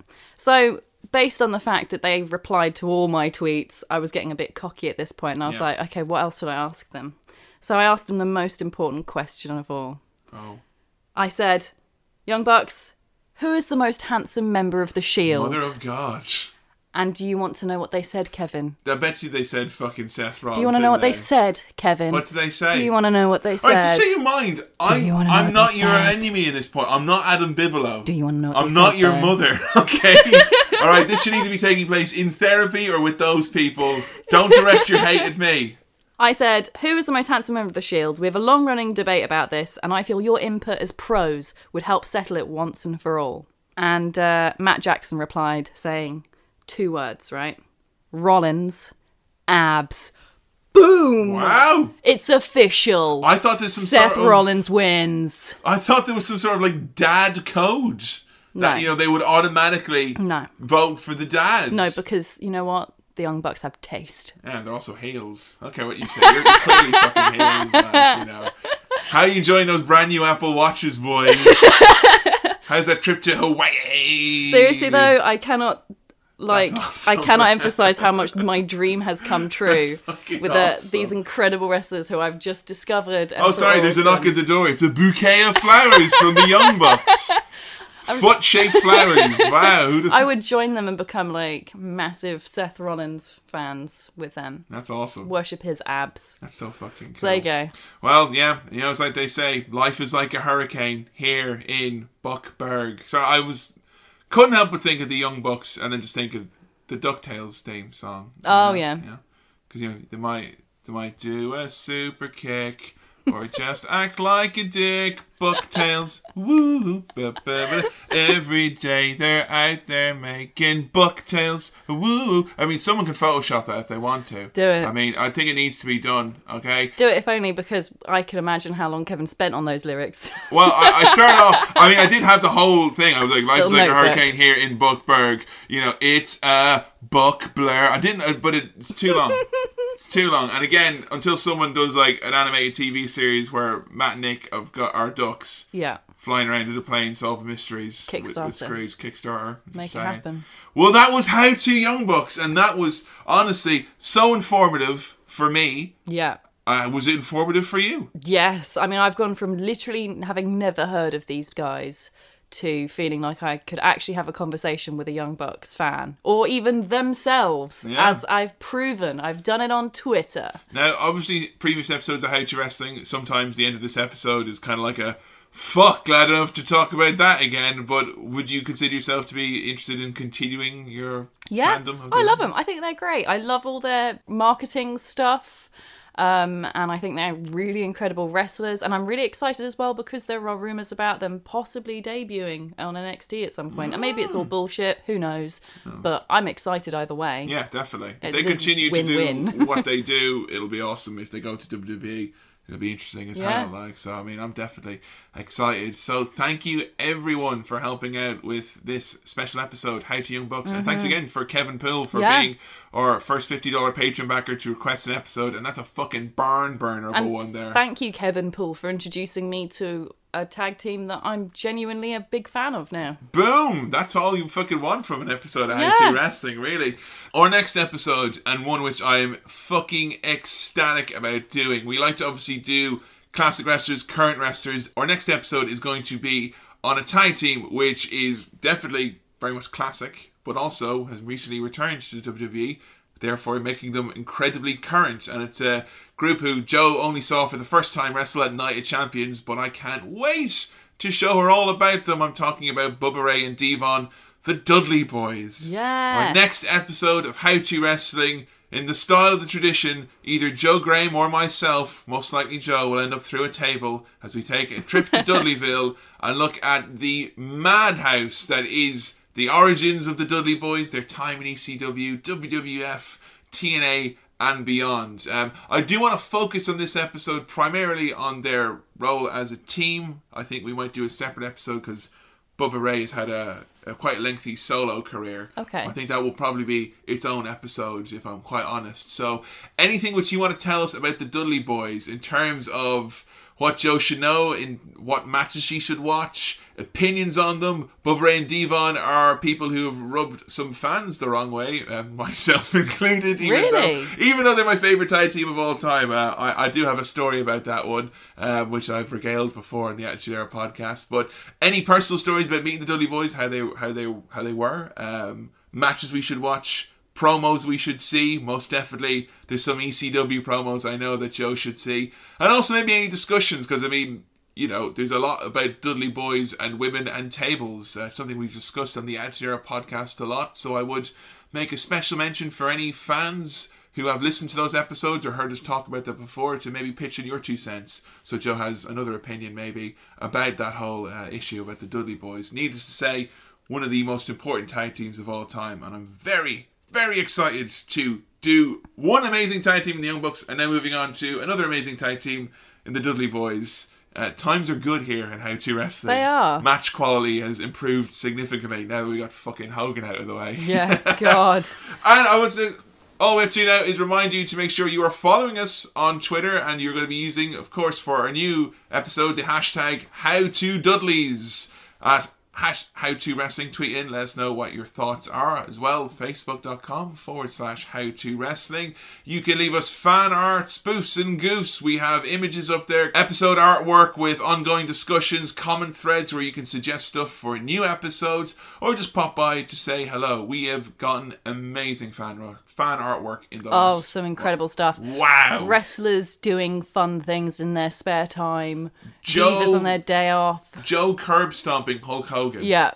With a fucking Joe Graham, Seth Rollins logo t-shirt. Yeah. Incredible. Kevin doing a Hulkamania Pastamania promo on me while I eat pasta. Hulkamania, currently our cover photo. Pastamania.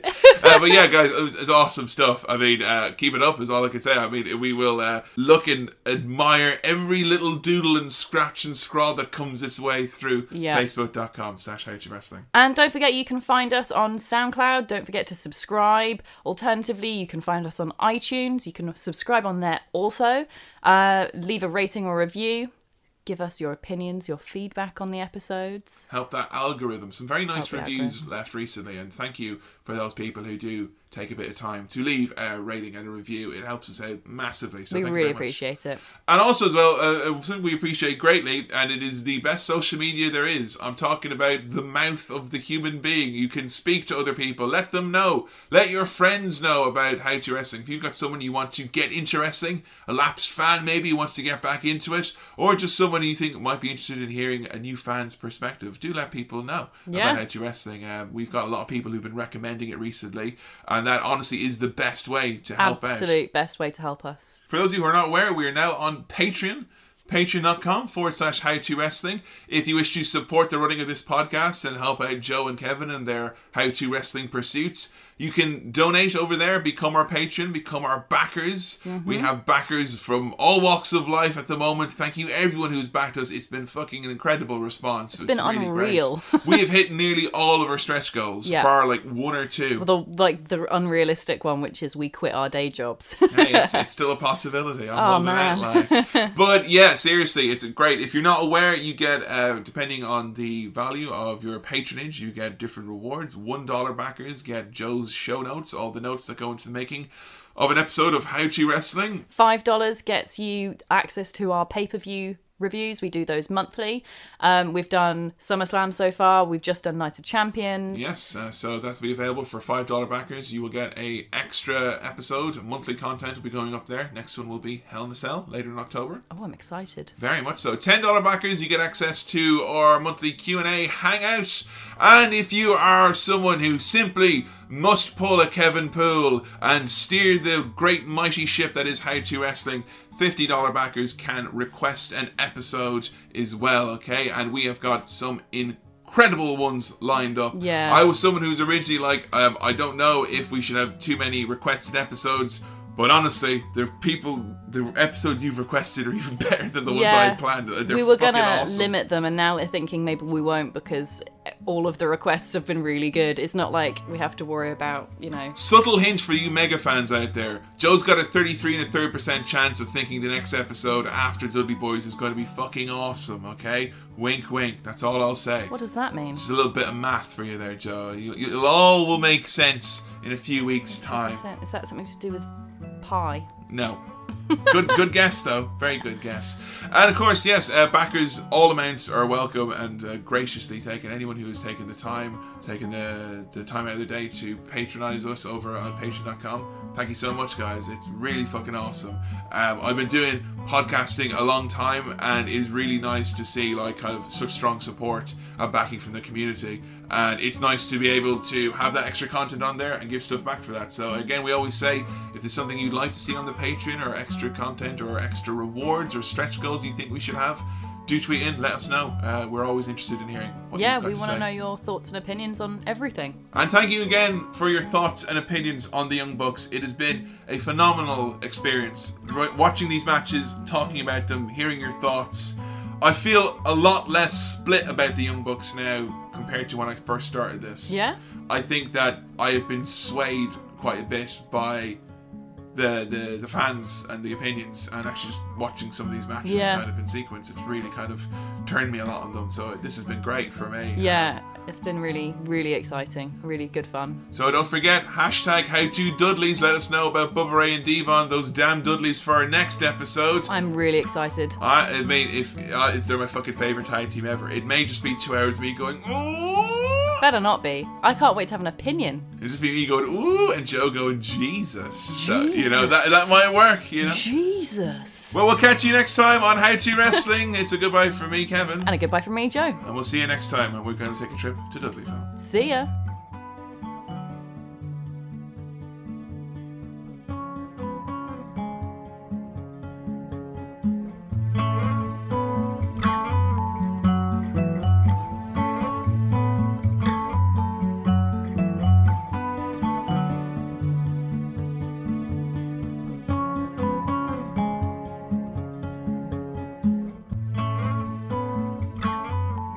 We decided as a kind of offhand joke on Patreon for our $50 backers that they would get to name our non-existent child that me and Kevin don't have. I would say they're legally obligated to name our non-existent child at this point. Are we then legally obligated to actually follow through with that, do you think? If we Maybe. If not, I think we can adopt a dog or a runaway cat or something. Name it that as well. So we asked Kevin Poole, our backer for this episode. Hello again, Kevin. Thank you very much for backing this episode.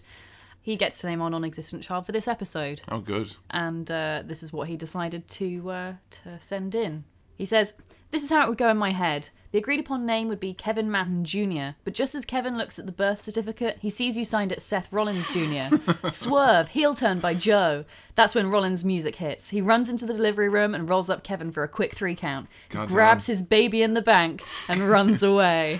2 things about that. If he was called Kevin Jr., the kids could call him Kev-Jew. So we're missing out a trick there. Right. Also, as well, in that scenario, if I was to, it's not something to make light of, I guess, someone stealing a child, but if you are going to do it, that's the most hilarious circumstances. I would only add the caveat that J&J Security should be the wet nurses. they pull down the thing, give a big wink or something like that. I want to speak to the chief of medicine. It's Vince McMahon. Oh, shit. It would work. Excellent job, Kevin. Thank you.